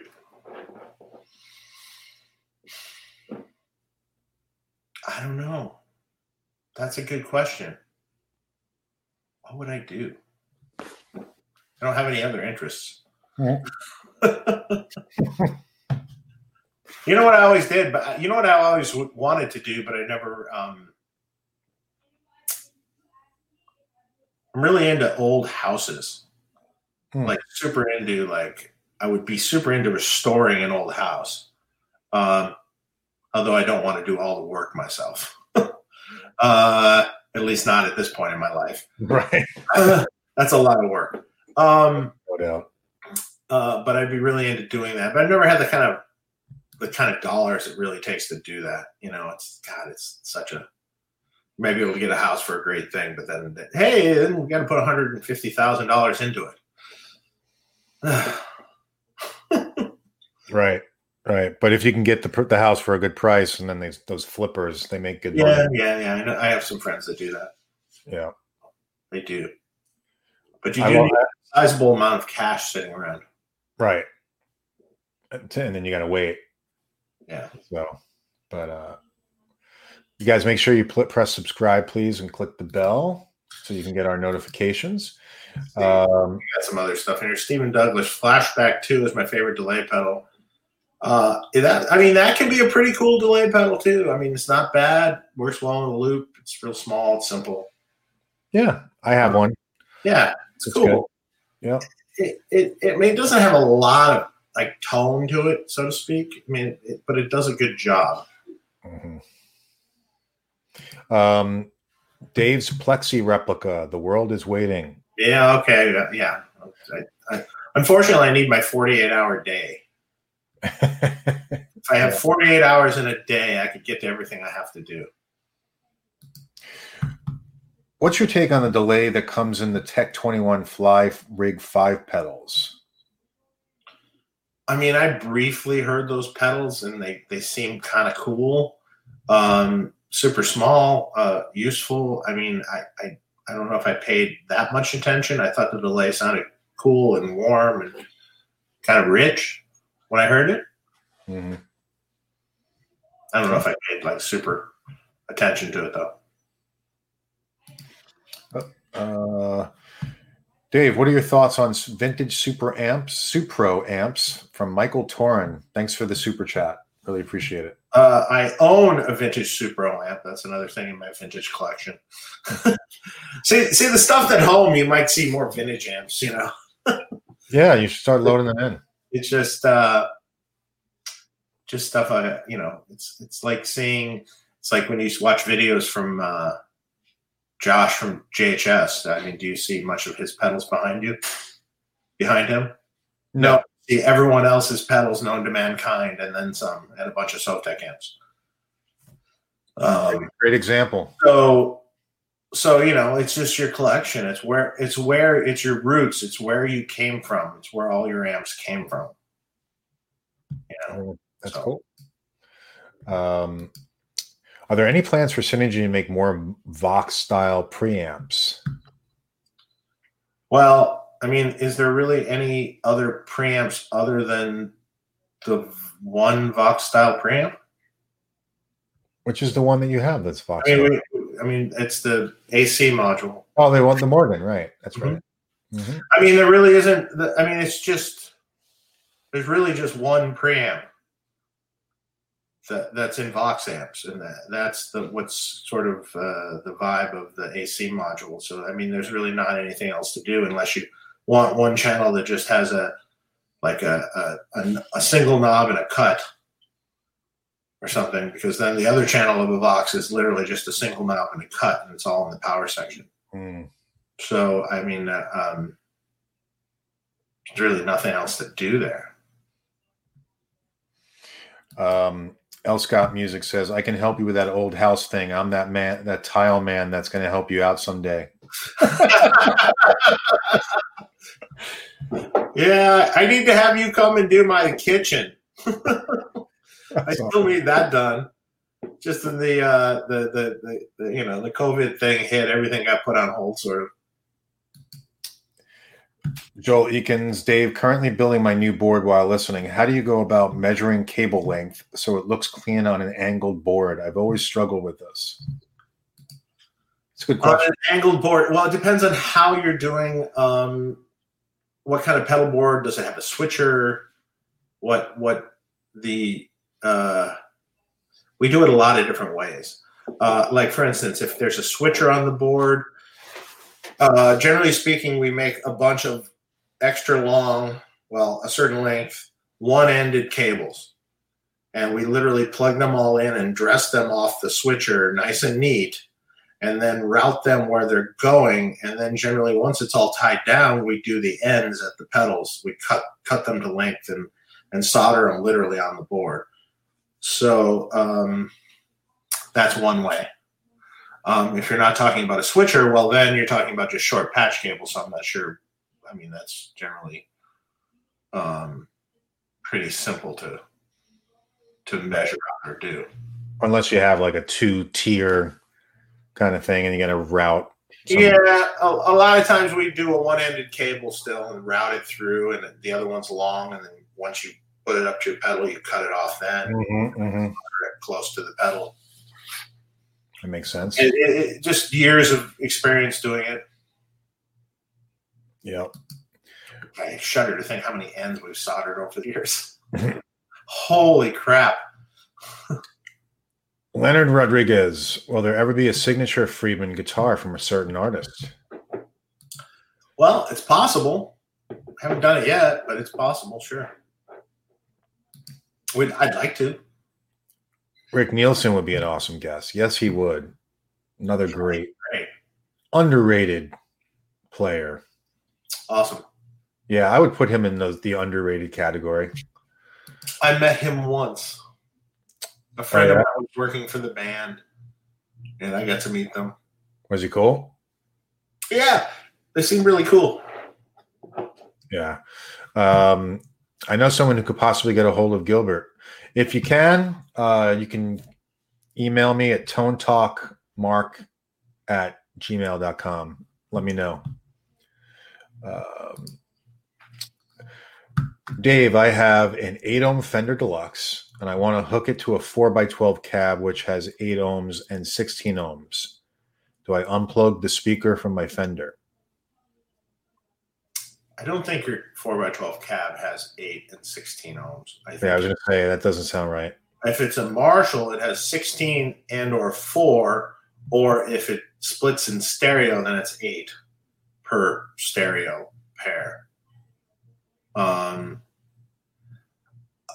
As far as that, I mean, you can just run. Fenders are really tolerant. You can just run the Fender straight into the 412 at 16 ohms if you want. You could run it straight into the 4 ohm input if you want. You could run both speakers if you want. It's not going to do much damage to the amp. They're really resilient. So, especially if you're talking an older one, it's like almost nothing ever happens to those. Okay. Dan Morrell, thanks for the super chat. If I wanted to get an EVH balance mixed with Dr. Feelgood sound, what Friedman pickup do you recommend? I was probably going to say something. That's a good question. Maybe just the standard Classic Plus, to be honest. I mean, it sort of depends on what amp you're going into, too. I mean, either that or the Triple D humbucker. So if you want a hotter humbucker, then the Triple D would be great. It's kind of a more open-sounding JB kind of in tone. And if you want a kind of a hopped-up PAF Rocky kind of thing, it's the Classic Plus. That's cool. Thanks for the super chat, Dan. Daniel Wesley, any thoughts on higher-end multi-effect units such as Fractal, Boss, GT1000, etc., versus individual stomp boxes? Well, I mean, the Fractal has great effects in it. I kind of am of the opinion that with a pedal board and individual stomp boxes, you're selecting each stomp box for the tone that you really want. And I think that anything that's a multi-effects is simulating all those different tones. It's not quite the real thing. So I would personally, I'd opt for the real thing. Not to say that you couldn't get good results with a little multi-effects thing like the HX, effects or GT1000. GT1000 is okay.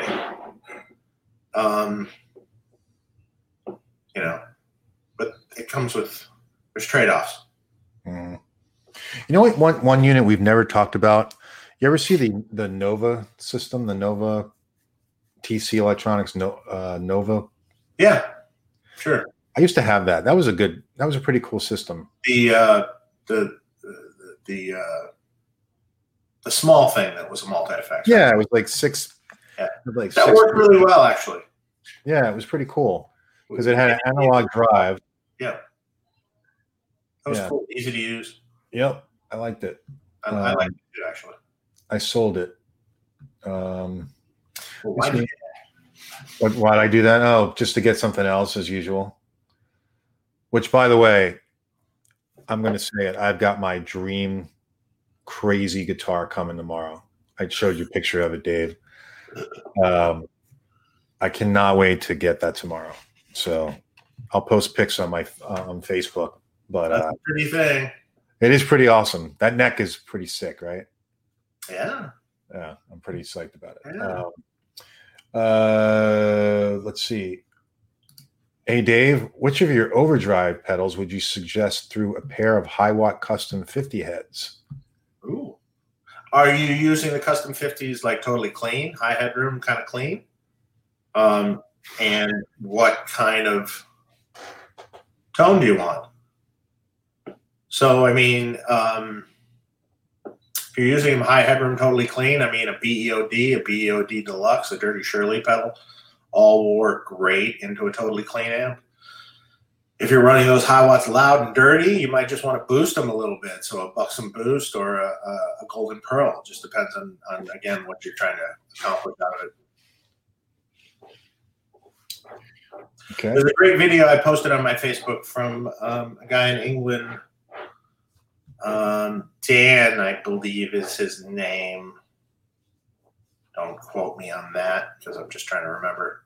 That did a great Dirty Shirley pedal video. Sounds awesome.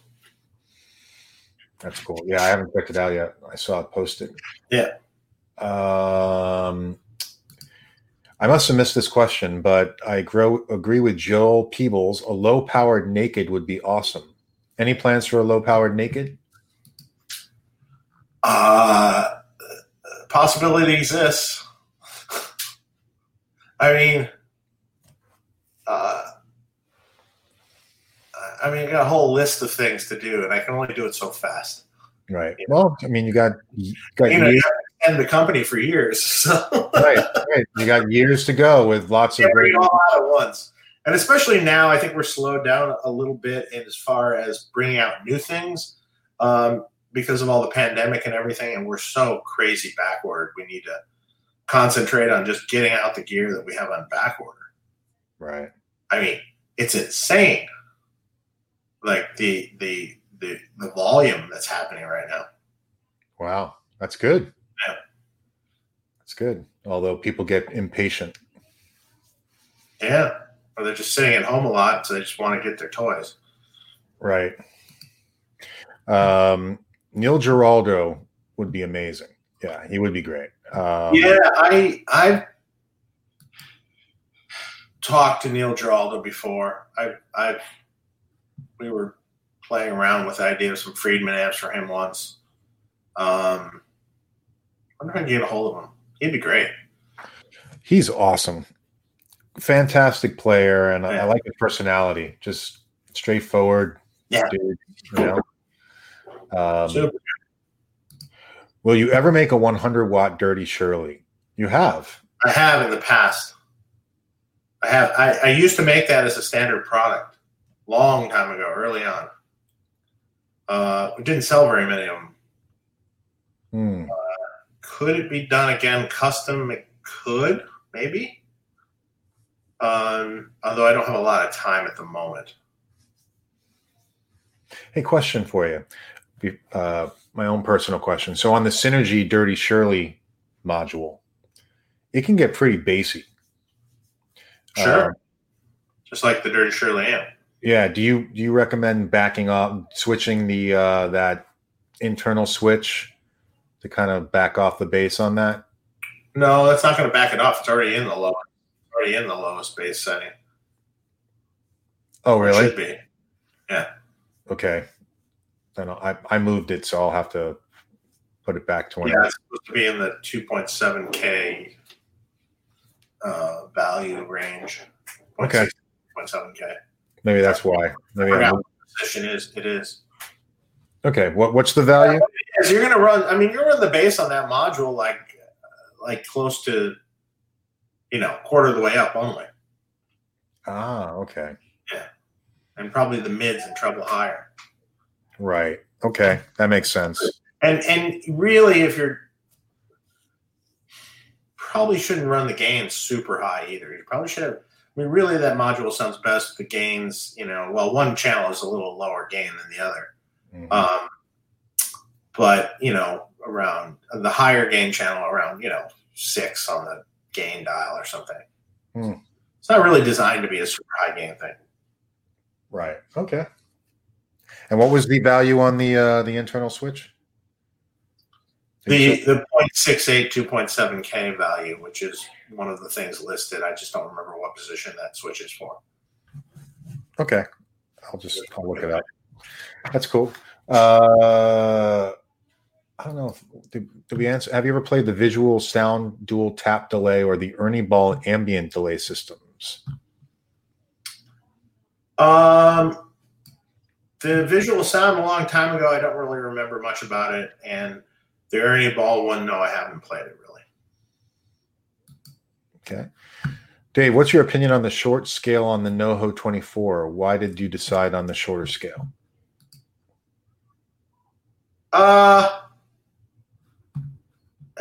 That's a good question. It was. I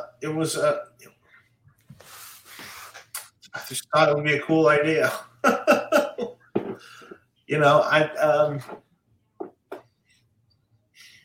I don't know if there's a particular reason. I mean, I think Grover had an idea for that, and we kind of went with it. Okay, I like it. Rich says Mark is awesome. I'll take it, man. Thank you.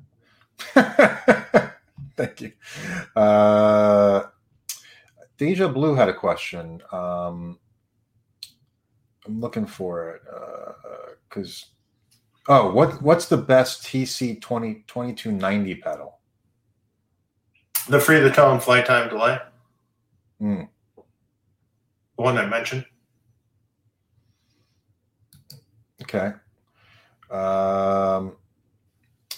There was also a question here. What's a good switcher for 6 to 8 pedals?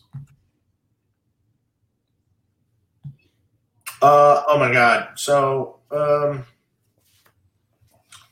Boss ES8 is a good switcher. A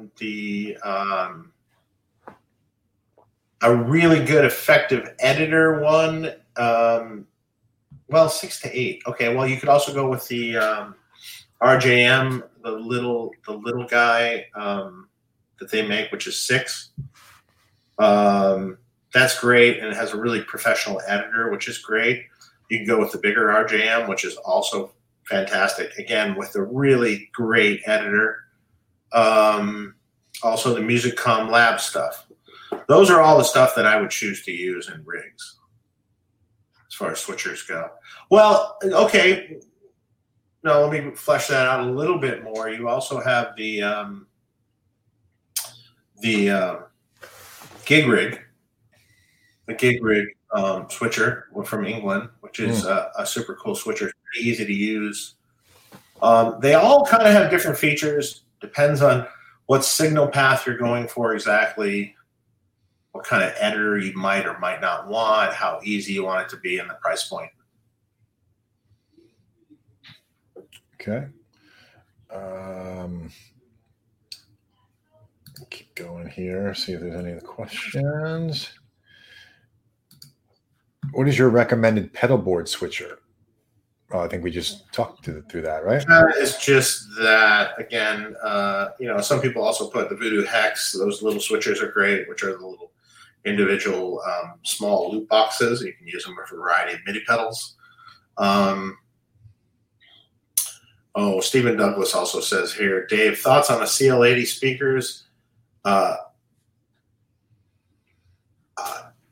CL80s aren't used that much, but they're a pretty cool sounding speaker. No, I haven't. No players that I know of. Almost all the pro players I know are greenbacks or finished 30s. Fact. All of them that I can think of. Mark, what brand is the red Variac behind you? It's not really a brand. It's just from China, right? David? Yeah, now they make cool ones with little digital displays. Yeah, I mean, you can find them on eBay, Amazon. $60 some dollars or $70 some dollars. Yeah, but it's not like a brand. They just come from China. I think they come from China now. You think, are they still making them, Dave, from China? Yeah. Okay. Dave, thoughts? Oh, we already went through that. Yes. Okay. Free the Tone. You only have to sell a kidney to get that. Well, same thing with the Timeline. Yeah, that's about the same price. I mean, they're all getting up there in price. Dave, who would you recommend to restore an EP3? I have a great guy. Send me an email. I can refer him. And your email is, just so they can have it? amps@gmail.com. Cool. I have a great guy. He's in San Diego, California. Can repair anything. Ever tried the Digitech Obscura delay?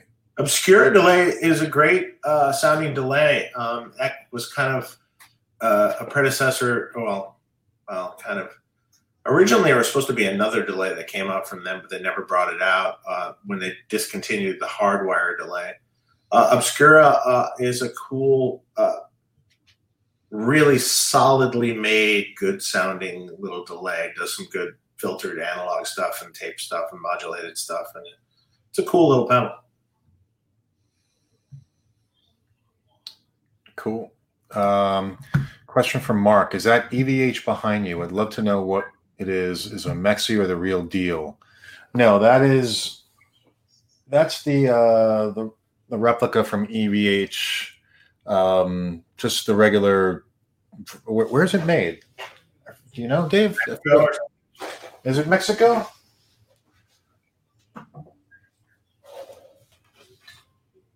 Made in Mexico. Yeah.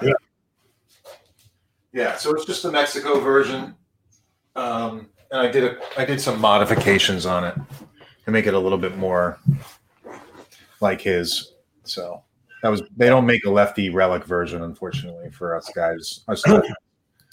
So here's one, Josh. Sorry, you moved. Josh Chayer. Sorry if I butchered that. Dave, I asked on Pete's live show, and he said to ask you thoughts on the Marshall 1959 hand-wired reissue. Very neat inside. It's done pretty well. There's some issues with the power transformers blowing up on those that kind of has been around for a long time. I'm not sure if they ever fixed that issue. It's pretty right. The output transformer doesn't quite sound as rich as it should. So it's a little on the harsher side compared to, like, say, an old one. But really done neatly, though, and good choice of parts on the board and stuff. And so if you upgraded the transformer? You upgraded the output transformer. Yeah. And what would you recommend on that? Like a Habor? Transformer from Habor. There's an old there's a couple versions that they have that would be good for it. Okay, got that. Source Audio Collider. Source Audio makes cool things.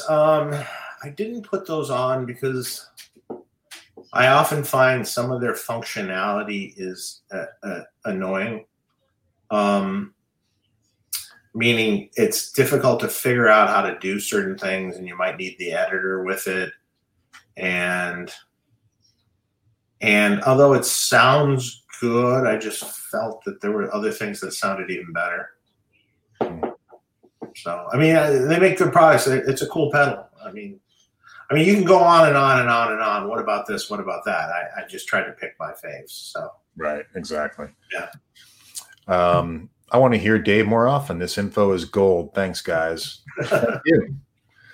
And I agree. We're going to do more of these shows in between the shows where we interview people.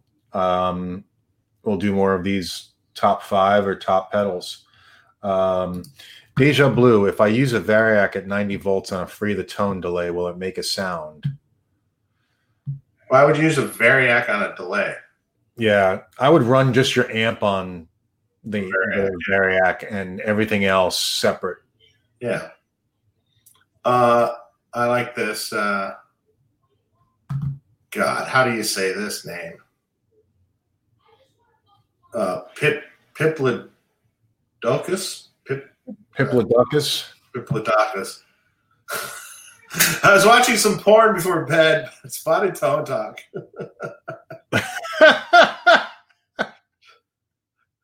Does that make me guitar gay? Maybe. I guess it depends on what kind of porn you are. Depends on how old you are. And what kind of porn were you about to watch? Yeah. What style? Please send so we can evaluate. Yeah. Yes. Send clips.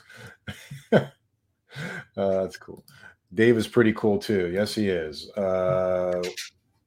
What is the gain structure difference between an SS100 and a BE50? Could a BE match the SS100 Marshall sound? Love the sound of the SS100. Seems underrated. BE50 seems to more cover everything well. Amp. They both can kind of cover that Marshall ground. So I don't think I don't. They're just slightly voiced differently. So, I mean, yeah, you can get the BE to match the SS100 Marshall-y kind of tone. I mean, it's slightly different. You know, it's a slightly different amp. The 50 is a 50-watt power section. It's a little different vibe. But for sure. Mm-hmm. Dave, has Gibson sued you yet? For what reason? Yeah, exactly. Yeah, they're suing everybody. Yeah, no, they haven't touched us with a single cut. Ours is quite different. It doesn't have 4 controls. It is different. It's a different shape for sure. Visually, it's different. Headstock is different. And the whole thing is different. So yeah, I mean, we make sure to make it that way. Yeah. So we don't get sued. Our guitar- they don't sue you first. First, they send you a cease and desist. Right. Our Friedman guitar is made in Grover's shop using his original equipment. And there was a question earlier that if you're involved in the building of the guitars. His original equipment and tools. What is that supposed to mean? Like from way back in the day? Yeah, it's not. I'm sure it's not the equipment from Charvet. Friedman guitars are made entirely from raw wood in his shop. So, meaning all the necks are made at his shop, all the bodies are made at his shop, the truss rods are made at his shop. It's all assembled at the shop. So, pickups. Not the original pickups are made at the shop. Mm-hmm. So, all the it's all his tools and equipment. Yep. He's got a CNC machine there. CNC machine, yep, that cuts the bodies and necks. Yeah, for sure. In modern day production, it's the only way you can do it. Yep. Jason Thurlow, what do you think of using 2 pedals on a board, one for digital and one for analog? Also, where would you place them on a board in front of the amp? Thanks for the super chat, by the way. Well, Jason. I mean, again, depending on the sound you're going for, but yeah, sure, that happens a lot. I mean, I do a lot of rigs where there's one analog delay early in the chain before the amp, and then there's a digital delay in the loop. So, but again, depending on the specific sonic signature you're going for, Right. Yeah, and Ethan Ricks, wouldn't his original tools have been left at Jackson? Well, I would imagine so when they bought the company. Well, original tools, what does that mean? Original templates? I mean, guitars used to be made on a bandsaw with routers and templates and things of that such, sort. So these days everything's done on a CNC machine, which is far more accurate. And then hand sanded and hand finished. So, I mean, if it was personal tools, he would have taken them with him, but. Right. Yeah, I mean, I think he's kind of. He doesn't have the templates anymore or any of the original stuff. No, that's what Jackson has. Right. Yeah, and I think some people think like any machining or tooling stuff that they had would kind of like what Gibson, like the old machines that they had and everything like that, And, yeah, I mean, it really is just. Guitars are made on a pin router and right. And a bandsaw and nothing special. Right. And very highly inaccurate. What did I modify on that EVH? It's really not much. I just put on a pick guard to make it look like that broken pick guard or cut pick guard that he has, right? And I changed the knob. And then on the back, I put the reflectors. That's it. Everything else is the same. But thanks for the question, Rich. Oh, going back to that, am I involved in the guitars? Well, like, what does that mean? On a day-to-day basis, Grover's making the guitars, but he's making them exactly to the specifications that I want. Meaning I was very specific in how the frets were done, what frets are used, what the neck shape was like, what the pickups sound like, everything about that was what I wanted to see. So that's my involvement. On a day-to-day building basis, I don't sand necks or anything. No. I don't have time. I don't have enough time to think. What's the sweet spot on the Buddha SuperDrive 18? I don't know. Sweet spot. It's been so long. I don't even know if I have the answer for that. Sorry. Mark, give a hint on the new guitar or else I won't be able to sleep tonight. Wow. It's a PRS Custom 24 wood library in whale blue with a roasted maple, flame maple neck. It's insane. I saw the picture. It's pretty insane. It is. It's freaking awesome. I love it. Been wanting to get a PRS for a long time. So I used to have a Custom 22 that I loved and sold. Anyway, so yes, that's what I got. I'll be posting pics tomorrow, hopefully, if it arrives. We should probably wrap up soon, Dave. We got a couple more little questions here, though. Yeah. Modern Vintage said what? No, that's not it. That's not it. No, that's a different one. Modern Vintage said, what is the best way and gear needed to run multiple amps, cabs simultaneously? Thoughts on the full tone, that 80s chorus. Full tone, that 80s chorus. Are you talking about the Rackman chorus? Turk? Or are you talking about, is there a different pedal that somehow I missed? Don't know. Multiple amps and cabs. I don't know. It depends on how many amps and what you're talking. You mean like in parallel at the same time? You need a great transformer isolated splitter and or AB box that you can maybe flip the phase on. A great one made.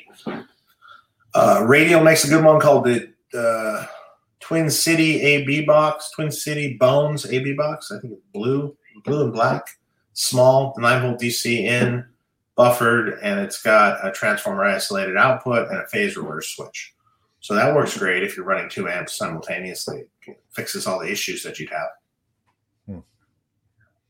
If something more, I don't know, email me about it because, I have to know more about what you're trying to do. Okay. My Freeman Vintage T is so freaking great. I love that guitar, James Maxwell. Yeah, they're awesome. Okay. I've got my my Cali right there.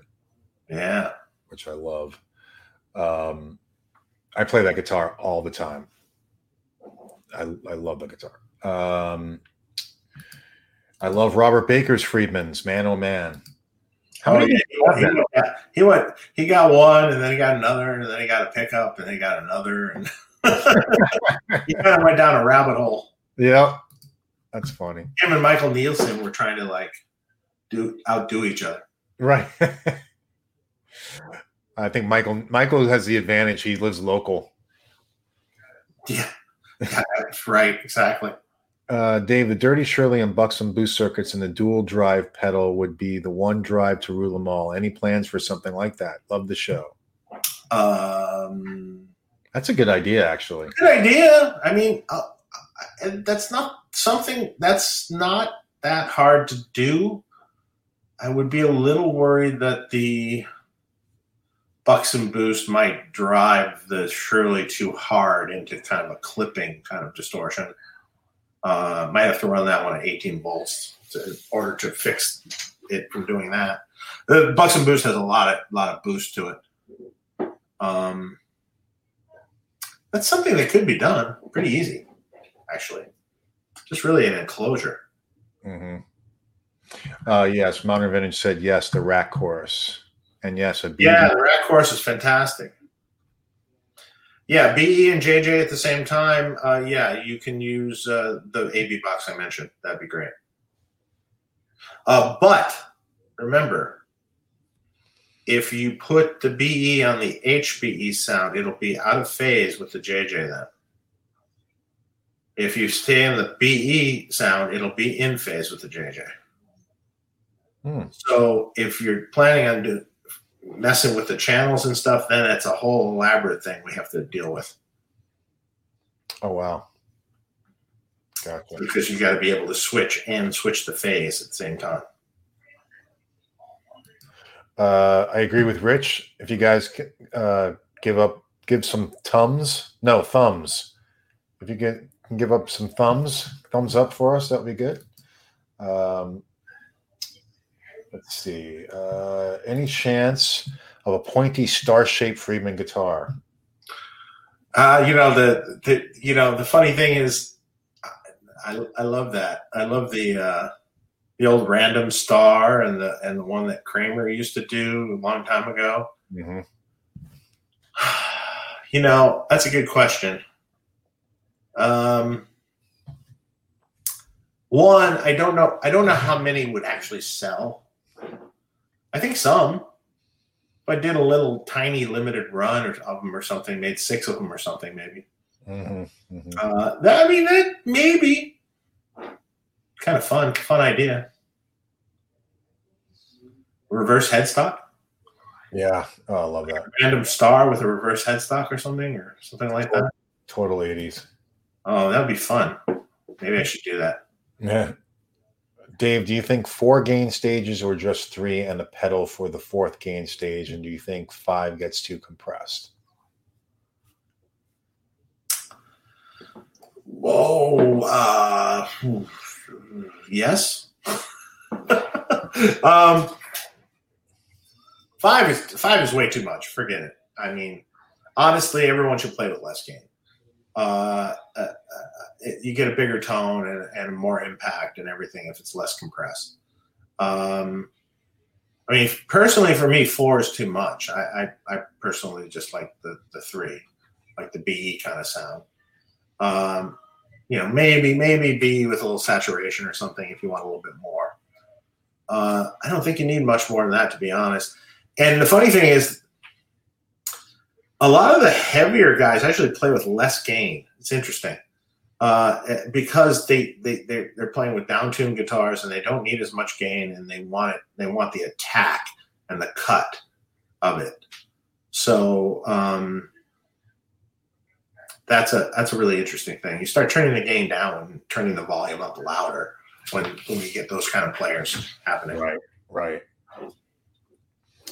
Charvel Shredder. Dave, what's your opinion of the TC Electronic G system? G system worked. It was pretty good. Kind of short-lived, kind of heavy. The thing was pretty beefy. I mean, it was well done. I've done some rigs. I remember I did a rig for Pete Thorne with one, and we had it pretty worked out and how it worked. Sounded pretty good. I mean, it's a good sounding unit. I think you can get them at a song now. They're not very much money anymore. Right. Dan Pfeiffer says, sign me up for that Dirty Shirley Buxom boost in one pedal. And then G-Man Music says, call it Shirley's Buxom boost. I like that. Maybe I'll do it. Maybe I'll do a small run or something. That's cool. Or a BE and a Dirty Shirley in one pedal. Might be too similar, to be honest. Yeah, too similar. Can we get a NoHo 24 with beveled edges like the Cali? Is the NoHo 24 doesn't have beveled? No, it's more of the kind of soloist style, body. Could we? Maybe. I mean, custom things like that, though, take a change in the CNC programming, and it's something we don't have tons of time to do right now. But hey, it's possible, maybe. So beveled edges are done through the CNC process. Yeah, how the body's cut. Gotcha. Yeah. I wasn't sure if that was something that like more hand done. Well, the initial edge is done, and then the final sanding. Right. Okay. We've got a super chat. John McDonald. Is there a pedal capable of mimicking a TC Electronic 1210 stereo expander?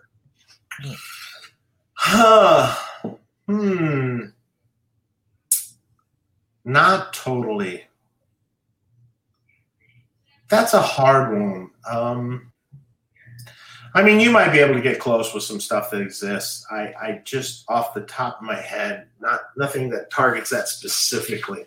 1210 was an amazing sounding rack piece for sure.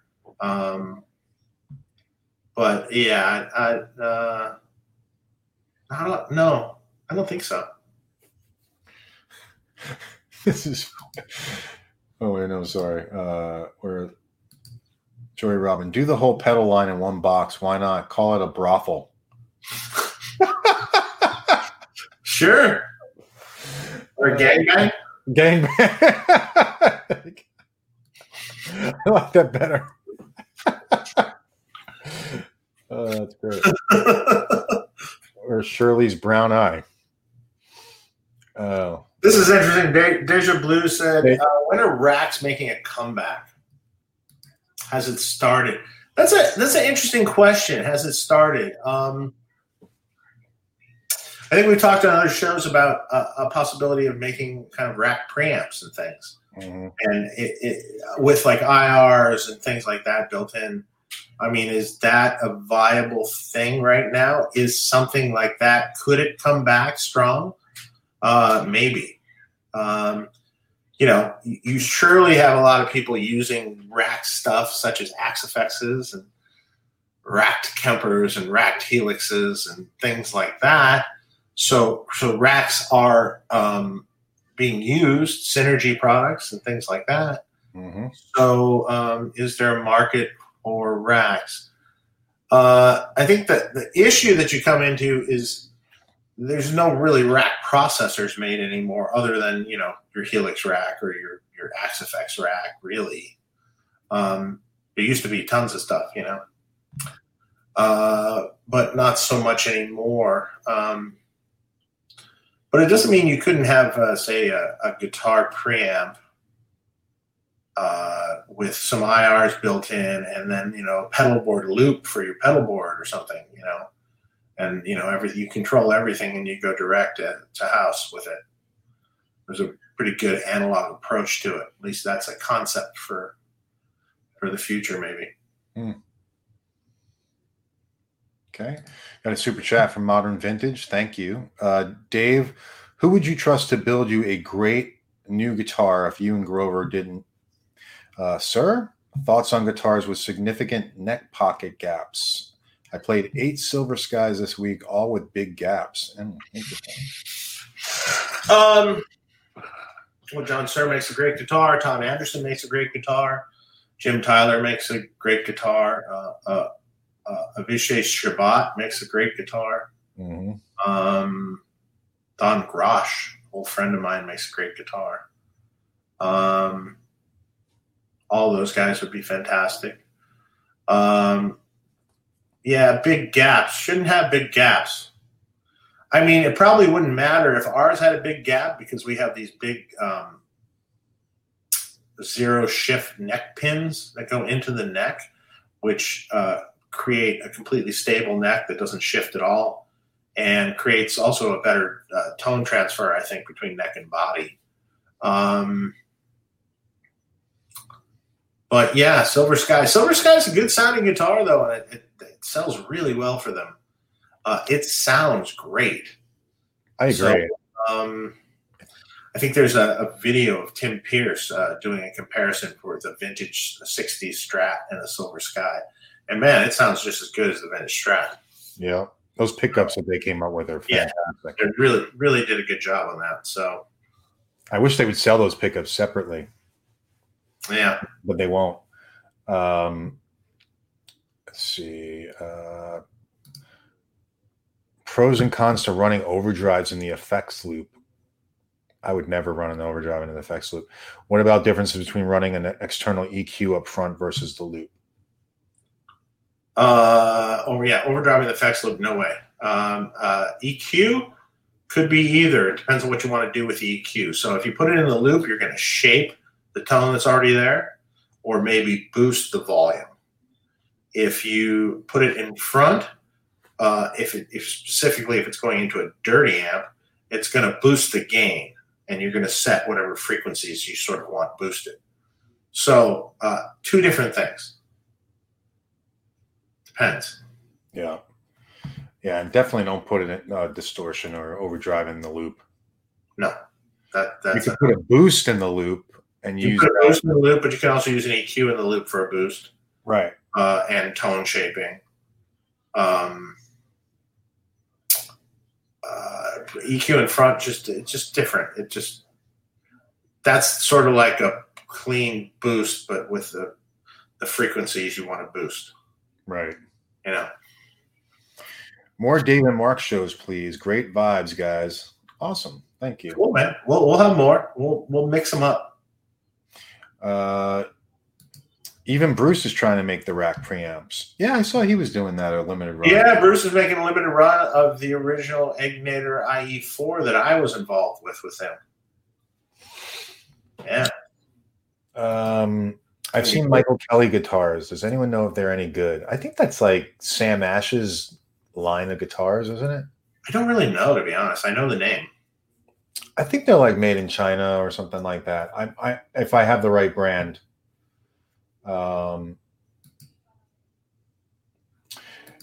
Any plans on an amp with built-in reactive load? Like you already do have that. Well, not exactly. I mean, we have an amp with an analog cat filter and a load in it, not necessarily reactive load. Does sound good. Yes. The answer is yes. Give me a minute. Trying to get there.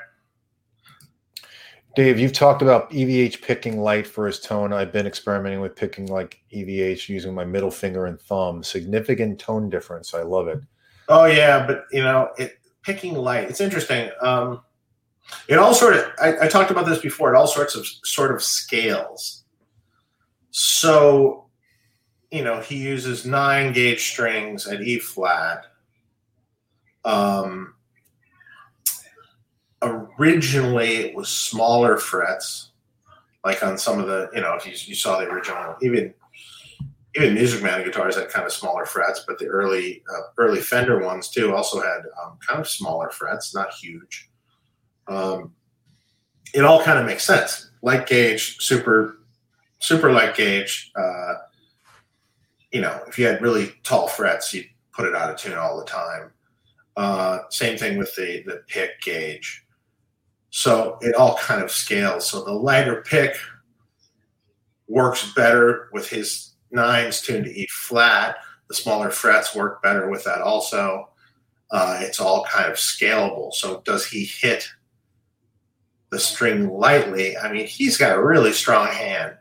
I don't know if he hits it necessarily lightly, but because it's a lighter gauge pick and because he knows how hard to hit it, not to do that, he hits it appropriate to what the string is. Mm-hmm. If that makes sense. Yeah. Dave, the voltage at my home varies throughout the day, often going above 120. Same with mine. Do you recommend a Variac to somewhat protect modern tube amps? Yeah, I would definitely try not to go above 120. It kind of sounds like crap. It definitely sounds nicer and warmer, even if you reduce it a little. Like technically the wall voltage is supposed to be 117. 120 is more what we consider the standard and what the amps are actually spec'd for. I would try to run it a little below 120, between 115 and 120. Yeah, I was going to say you could try this product from Sweetwater, the Brown Box. You can try the Brown Box. Brown Box is cool. It's got a nice little readout. Also, there's a Variac available that has a readout, although it doesn't do amperage. It does the voltage readout in digital form, sort of like this Brown Box. And that's maybe $70. Yeah, it's a lot cheaper. Yeah. So just an option. Let's see. What are some lesser known or odd pedals you put in front of an amp for a specific or cool tone? Oh, God. I mean, like everything and anything. Lesser known and odd pedal. I might have to think about this for a while. Come up with some. I mean, I've seen everything. I've seen someone that took an old Fender solid state practice amp and used it as a pedal. I mean, I've seen some weird stuff over time. Yeah, that'd be kind of cool, like a top 5 strange combinations or something like that. Yeah, sure. Could do that. Let's see, Dave, you're going to get me divorced. Sorry, Joe. I bought a small box combo while you were modding my BE100, and now I can't BE100 Deluxe, so now I can't get myself to sell it after getting my Deluxe back. Twin sister should be here Monday. Well, yeah, Joe, I'm sorry. Yeah, trust me, I know I'm kind of your drug dealer, I guess. Yeah, it's okay. You can always apologize later. That's what they usually say. That's what someone said to me when I was at Gearfest, and I was on the phone. I remember I was looking at that. I was with Sammy, and I was looking at a really nice Gibson acoustic. Yeah, I told you. And your wife wouldn't let you buy it. Right. I was like, that was the one time that my wife was like, no. And the price was so good too. And I called her, and then as I was getting off the phone, this random guy just walking by goes, "Oh man, you made a big mistake. You asked for apologies later. You apologize later." Yeah, exactly. Buy it first and apologize later. I was like, okay. I suppose as long as the mortgage is paid and everything's done, you're kind of good to go. Yeah, I agree with you. Stephen Douglas. Wait, sorry. Good. Oh yeah, the Variac Chinese Variac. I don't know. I have to look. What amperage Variac do you recommend? Stephen Douglas. Was it a 5 amp? That was the 5 amp. 5 amp is fine for 1 amp. Yeah. If you want to run multiple amps off it, get a bigger one like a 10 amp.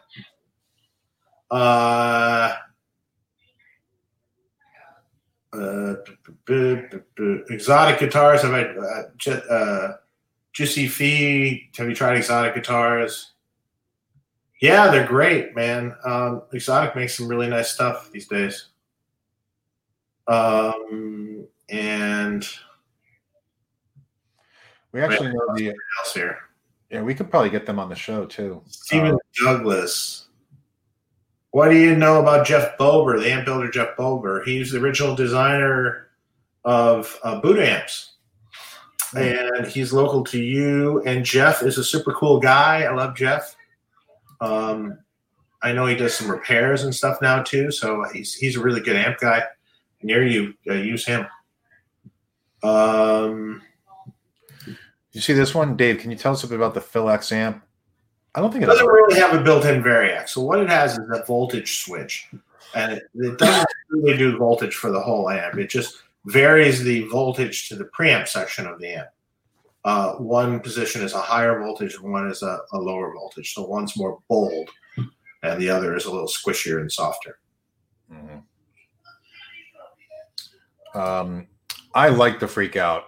That's a great Digitech Freak Out is a cool pedal. Yeah, that's a great pedal. Let's Modern Vintage set. Oh, you saw this? Yeah, is this the one you're talking about? Yeah. Who knows? I don't know. Ask Paul.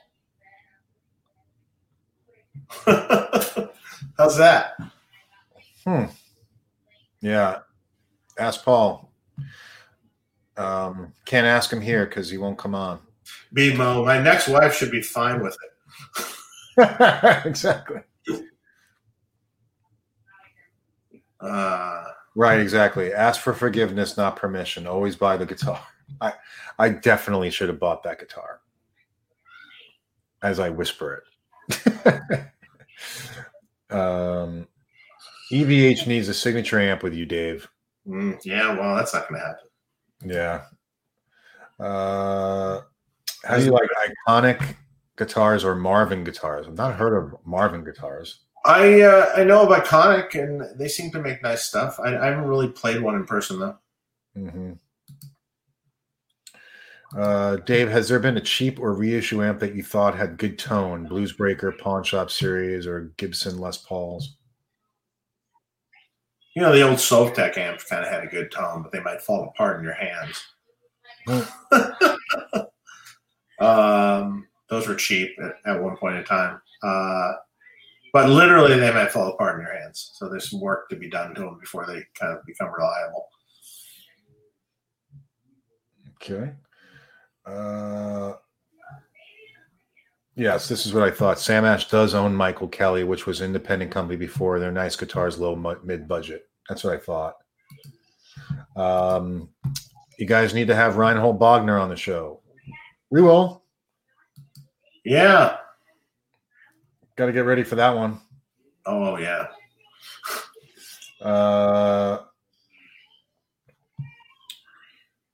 Brimstone guitars. No idea, Stacy Brown. I don't know what Brimstone guitars are. Me either. And Danilo R. Having Chavez. I think you need a shorter name. Did you mod an amp for Adam Jones? I did work on Adam Jones' famous Marshall many years ago. I didn't mod it. I have worked on it, though. He just got his own signature guitar with Gibson.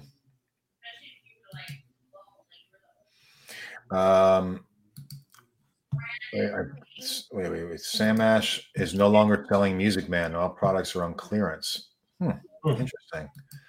I recently heard Iconic guitars may or may not use Iconic labeled Sir pickups.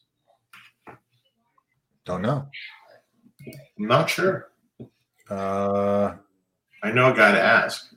What alcohol lets you hear the best tone? None of them.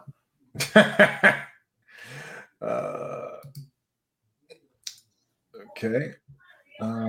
This question I saw. Why won't Paul come on? So I mean, I'll talk about my experience, and I mean, we'd love to have Paul Reed Smith on the show. Sure. I ran into him at GearFest and asked him to come on the show, and he was in the middle of doing some things, so his attention span was pretty limited with our conversation. And he gave me an email address, which was wrong.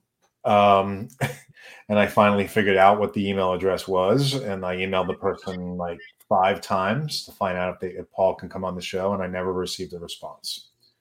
And then when I asked Paul there if he would make a Lefty Silver Sky, I was told no chance in hell as he walked away.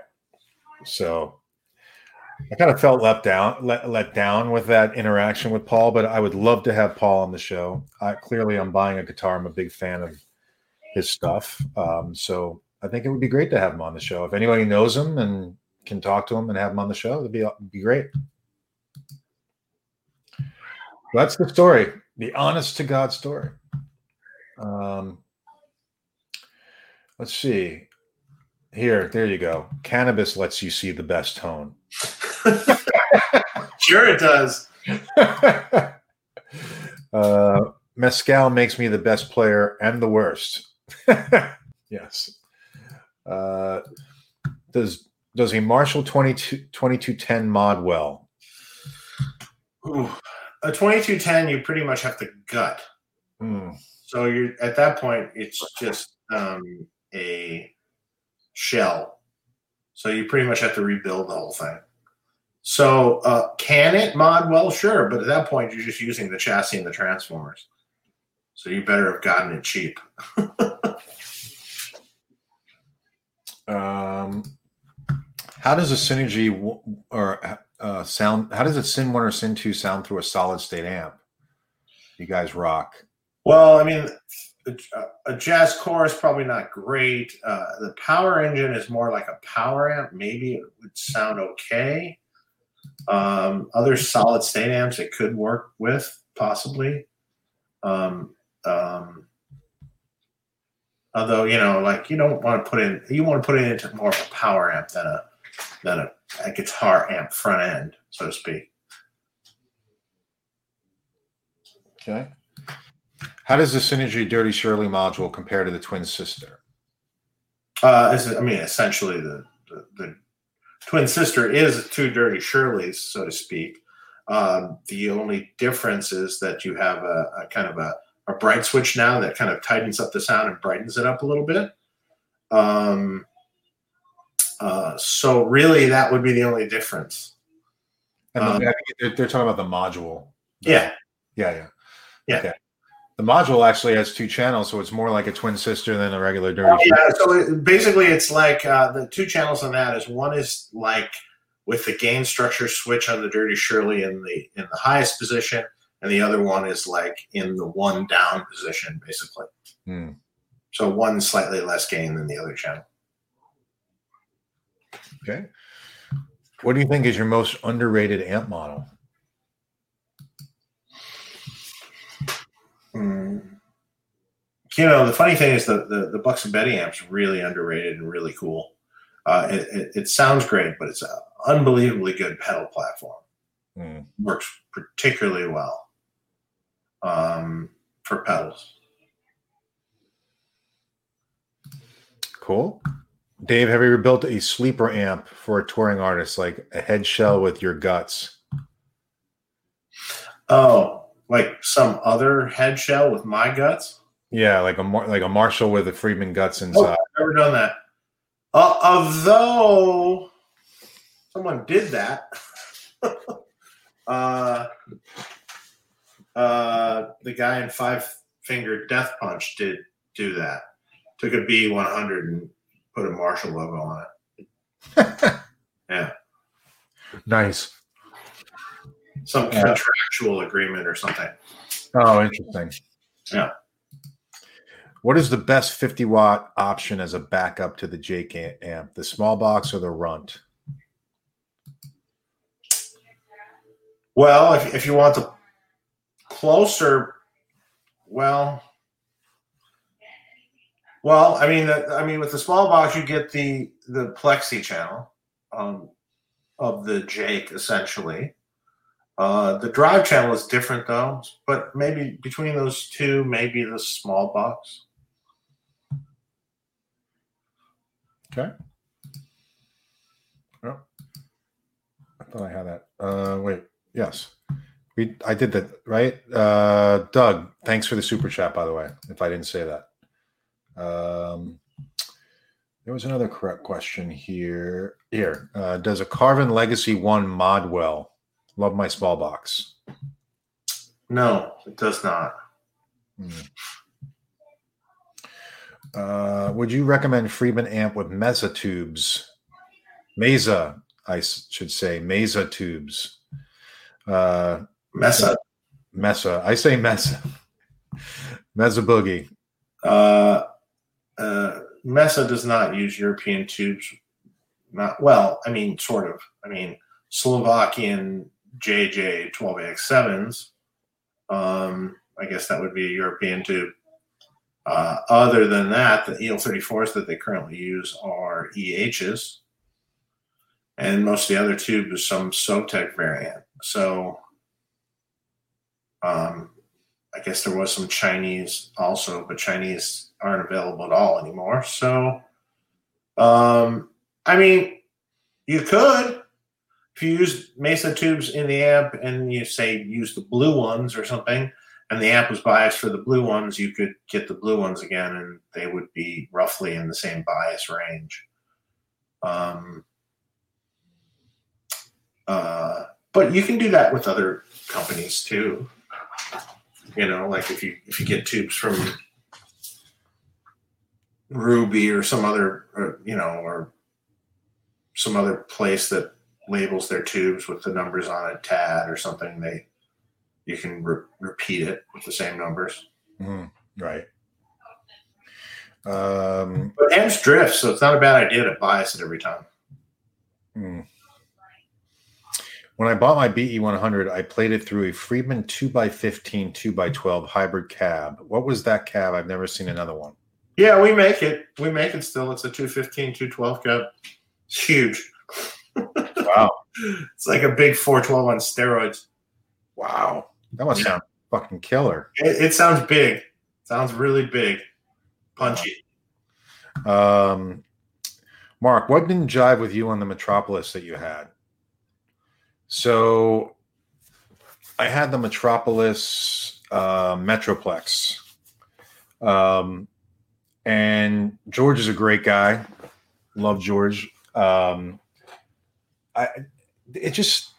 was a bit of some kind of muffled sound to it that I didn't like. So I A-B'd it with a few amps. A-B'd it with Dave's amp. And there was something about the tone that just didn't jive with me. So I sold it. But I know a lot of people who love his stuff and it sounds good. I think George is a really talented guy. Just wasn't for me.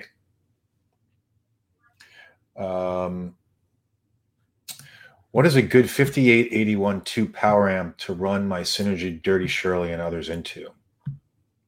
5881 2 power amp. Well, I mean, the Synergy power amp has 5881s in it. Maybe that. Was it really? I didn't know that. Okay. Deja Blue says, Dave, maybe outside of your wheelhouse, any opinion on Sennheiser E906 versus a vintage 409? Is the 906 close? 906 is closer for sure than the other thing that they put out for a while. A vintage 409, though, is still pretty great. Does anyone use a BBE Sonic Maximizer? I've actually thought about buying one, flame suit on. Yeah, I got to say, man, those things, often in the loop of an amp would just make it instant, like heavy sounding.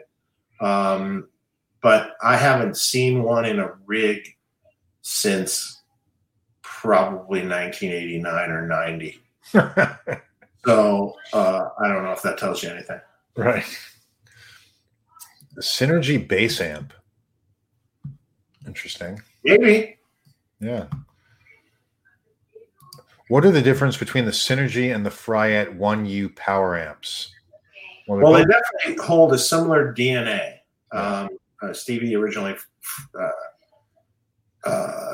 designed the Synergy amp. I think we made some changes with how it feels. We made ours a little spongier and a little more guitar amp-like. I think he went with a slightly more transparent sort of design. So just some slight variances. Okay. Yeah. What do you think of the new Soldano amps? I think they sound fantastic. They're great. Yeah. Yeah. I mean, they sound proper. I mean, I heard the comparison of the newer one versus the old original Stevie Ray Vaughan Soldano that, is a very old version. And it was spot on. Okay. Dave, can you give us a brief synopsis of your EL34 tube bias adjustments? What do you mean? I think it depends on the amp, right? I mean, on our amp internally, we have 1 ohm bias resistors on the tube sockets. So all you need is a meter, really, if this is something you're comfortable doing yourself. If not, please take it to some other qualified technician to do it. We don't do any external bias points. I know I've been asked a million times to do it, but I don't know. I kind of don't like giving people that control. So, I mean, generally we bias the EL34s to around 32 milliamps for the EL34s. I mean, pretty much you can bias it to anywhere between 30 and 40 milliamps, and you're okay. Depends on what you like the sound of best. Okay. Guitar 77 thought the Synergy power amp was 6L6s. Well, it's 5881s. Oh. Pretty sure that's what they're putting in it now. Originally was. What's my favorite Synergy module? I go back and forth. I really like the SLO. I really like the Dirty Shirley. And the VH4. Those are my favorites. Yeah, those are cool. I also go back and forth with the Plexi module as well. That one's great. The new Fryette ones are cool too. The Ultra Lead and the Deliverance. Super cool. Yeah, they look really cool. Pigs and Zen asked, what's going on with the 20-watt butter slacks that Bill asked you to build them? I haven't gotten around to it yet. Hang on. Give me a minute.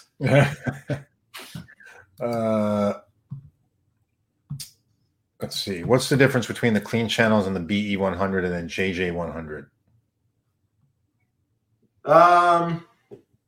Mid-range knob. Mostly a mid-range knob. Basically the same channel as in an old BE100. Yeah.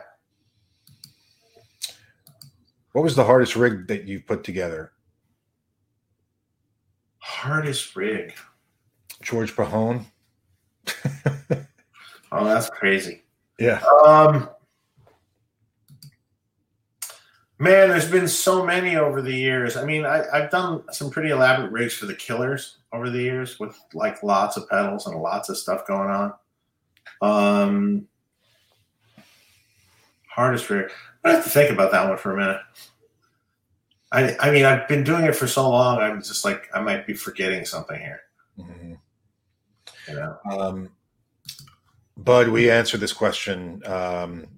You get asked that question a lot about bias ports in the back.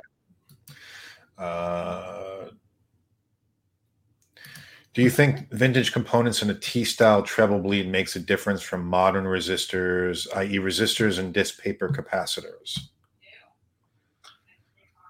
On a treble bleed across a volume pot? No. I mean, no.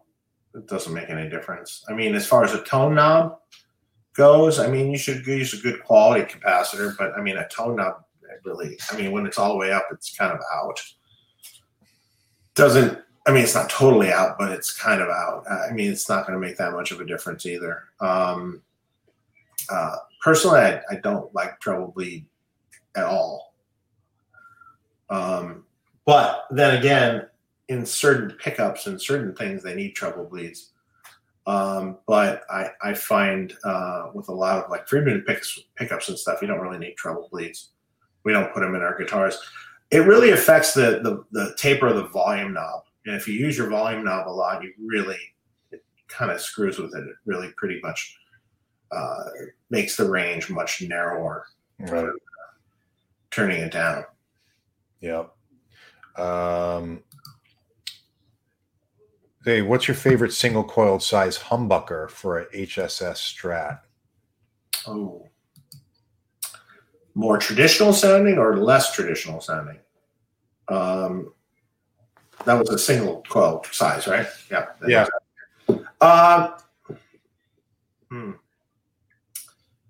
Probably something from DiMarzio. They make some pretty good stacked hum canceling single coils. They also make a couple of their blade pickups are pretty cool, like the Chopper and stuff. They're pretty cool. Yeah, because I didn't like the Duncan Lil 59. I don't like the Duncan ones at all. I don't like the Little 59 at all. I don't like any of the other ones at all. I don't hate the old Hot Rails, but the Hot Rails are pretty hot. The neck version of the Hot Rail is kind of cool in a bridge because it's a little weaker. Okay. And cool rails, I never tried really. So. Daniel says, Mark, with all that gear in the background, you need to play for us live on the show one day. Who knows? Maybe one day. You hear me play at the beginning of the show, though. This is a good question. What soldering tip is best for guitar wiring? What size or shape? I mean, just a standard kind of pointy tip probably is good for guitar wiring, or a real small chisel tip. Okay. You guys should get Tom Bukovac on your show. Yeah. He's on the list, definitely. EVH 5153 Lunchbox Stealth or PRS MT15. Haven't played the PRS MT15, so I don't know. Dave, what are your thoughts? To be honest, I haven't played either. Yeah, me either. I mean, I had a Lunchbox EVH, first one. It was cool. Squealed a little bit, but whatever. But yeah, it was fun. Dave's favorite Para EQ pedal. Pyramid. That doesn't really exist. It should. I mean, I would go with the PQ3, the old Furman rack mount one. But and I thought about making one for a while. Yeah, we talked about that on the show, actually. You never know. Maybe. Does Joe Satriani own a Friedman amp? He used to. He sold it. Oh, damn. He auctioned off a bunch of gear for charity or something. Any suggestions for a humbucker size P90 that has a legit P90 bite and growl? Best hum canceling P90 that I ever heard was Fralin. Those sound good. I still owe him a phone call. I have to call Lindy. Just been so busy. Let's see. Dave, without caring about upkeep costs, reliability, and cost of parts in your amps, what could and would you change to enhance the feel and tone? Thoughts on using Greer, vintage, or new stock parts? I think I don't believe in necessarily using that stuff. I think I've already kind of maximized that kind of vibe with our Synergy mustard caps and stuff, which are made like, old caps. They're paper caps and film and foil. In other words, film and foil. And all the other stuff I've selected has kind of been for its tone. I mean, I've had so many vintage amps where I've cloned in modern amps and was able to do it with modern parts. So just gotta have a good ear for it. There's different ways to manipulate it to get the tones you want out of it. Wait, no. Dave, any chance on making a 5150 or higher gain metal right focused amp?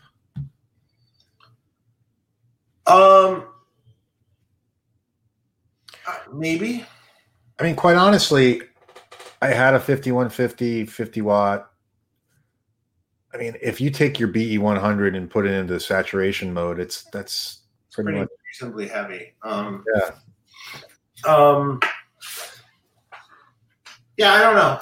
I mean, again, it's the marketplace. How many are going to sell? Right. At what price point and what's it? Maybe I've thought about that many times, but generally that market is pretty slim for people being able to afford the amps. True. Yeah, it's a pretty slim, reasonably slim market. True. Dave, any idea on your designs for a K66 back-end amp? KT66s, I'm assuming? Yeah. I mean, you could do that now. You could put KT66s in a Dirty Shirley if you'd like. Not particularly, because the choices of KT66s are pretty slim in what of what you're going to use. The Chinese ones, well, all Chinese tubes have pretty much gone away right now because the factory's closed, and most of the KT66s came from China. So. We talked about this before. A Vox styled amp, Dave. I think that's coming. I do a vintage line, yes. Yeah. Thoughts on greenbacks in the top of one of the new vintage Friedman Vertical 212s? Tried it. Didn't like it. And also would greatly reduce the power handling of that cabinet. So probably not a good idea. Dave, any thoughts on a KT88 Blackmore style amp? I don't even know what that means exactly. Okay. Is that a 200 watt amp? I mean, you could put KT88s now into a B100 if you'd like. It can be done. How do you use the Lexicon PCM42 for stereo widening effect? Well, traditionally what that was just a small, very small delay time that kind of doubled the other amp. In other words, if you had two amps, you'd put it in the loop of one amp. In the old days, they used to put them in front of the amps, and they would just slightly delay the other amp, so it gave it a widening effect or a doubling effect. Okay. I'm starting to get tired. Let's see. What's the most common wah pedal pros use? What's your favorite? Well, the golden. What's your? I mean, the most common. Generally speaking, some form of a Dunlop wah. Generally, there's not one common thing. I mean, I've modified wahs for years and stuff for people. The Cantrell wah is cool. I see a bunch of those. I see the standard wahs, the ones that are auto switching on and off. Mostly just the Dunlop wah. Mm-hmm. But check out the No More Tears wah. No More Tears is great, and we're going to do a redesign of it. Oh yeah. Oh yeah. It's just some concerns and certain little things about the No More Tears that we're going to alter a little bit, so we make everyone happy. It does sound great. It does. Do you find digital pedals without a dedicated drive-through like a Helix Stomp affect punch and tone when used in tube amps loops? Yeah, we talked about that before. Yeah, it does a little bit. It affects the overall, there's a little latency there actually that sometimes you can feel. Yeah, for sure. Okay. Thoughts on Plect from the factory? Does it make manufacturers lazy with fretboard leveling? Well, you still need to fretboard level it to some extent before you put the frets in. So, I mean, good question. Very good question. I don't know if I have an answer for that. Are your guitars good? Our guitars are plugged in. Yeah. Dave, is there any concern if a circuit is built, guitar preamp, and the signal ends up with its phase flipped? I've been adding extra buffers to help flip it back if I skip a gain stage as a mode. I mean, what's in phase and there's so many amps that are in and out of phase, it's not even funny. So no. Every gain stage, like the HBE channel is out of phase with the BE channel, and the clean channel is out of phase with the BE channel. So there's, but it's in phase. Every multi-channel amp has phases flipped and stuff from channel to channel. Okay. So it is, if you're trying to use 2 amps and multiple channels out of each amp, then you have to take into consideration and flip in a circuit that puts it back in phase if you're using certain combinations. Stephen Douglas, Dave's choice for single space rack power amp, solid state or tube for rock metal, using an MP1 for preamp. Well, if you want super light, a Matrix GT1000, that's a solid state power amp. If you super light, that'll be super light and loud. Other than that, the Synergy 1U power amp or the Fry amp for tube stuff. Other than distortion and reverb, what is your favorite effect? Modulation. I don't use reverb really much. So it's mostly delays and modulations mostly. I love all different kinds of modulations, from vibratos to certain kind of wobbly choruses to detunes to flanges and phases and all sorts of stuff. I was going to say I'm crazy in that category. I love phasers and flangers. Other than distortion and reverb, what's your okay? Well, we already asked that. I see I'm getting tired. Dave, did you design the BE100 gain stages to clip at 120 volts, similar to how Plexis would at 90? That doesn't make any sense. Yeah, I'm not sure what that means. What do you mean? It doesn't really make sense. 2 different amps completely, 2 different architectures completely. Dave, thoughts on the Dunlop rack wahs? It works well. I put it in a lot of rigs. It doesn't sound as good as the individual wahs, though. No noise problems. What's your favorite guitar and amp to play when you're just sitting around the house? I don't. I don't really, because generally speaking, I'm working 6 days a week, and I wind up playing amps every day, at stuff I'm working on generally. Right. I think we've gone through all the questions. Yeah. Well, I want to thank everybody. We've had a steady crew of like 300 people for over 2 hours. So that's awesome. That's awesome. Yeah. Thanks everybody for watching. We're going to do more of these shows. We'll have we'll announce the next one soon of when we'll do it. Unfortunately, Tosin Abasi wasn't able to make the show tonight, but we did reschedule. So he'll be coming on in November, later November. Next guest is Misha Mansour. He is confirmed, and I'll be testing with him the day before, and he's all set for next Friday. And then on my birthday, September 26th, we've got Rusty Anderson, who plays with Paul McCartney. So psyched to talk to him. Rusty Anderson, Paul McCartney. Before that, a session guitar player in Los Angeles for, for instance, he played on Livin' La Vida Loca from Ricky Martin. He was in a band called Ed and the Swap in the 90s. which was a rock band, and has some great stories. Because Rusty's been around Los Angeles forever, so he had bands that were opening up for Van Halen and stuff back in the club days and things like that. So that'd be awesome to hear. There's some cool old stories that are there. Awesome. October 2nd is Steve Lukather again, part 2. Get your questions ready. Exactly. Dave Wiener from Steve Vai's band, October 9th. We've got James Santiago from Universal Audio on October 23rd.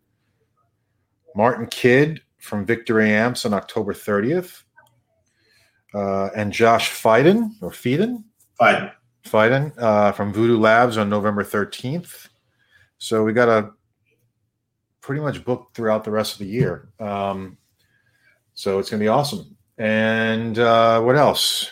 What else was I going to say? Oh, you guys check out the links. Make sure when this video is done, I'm going to post the links for the pedals so you can check them out. And that $4,000 reverb, make sure you buy that.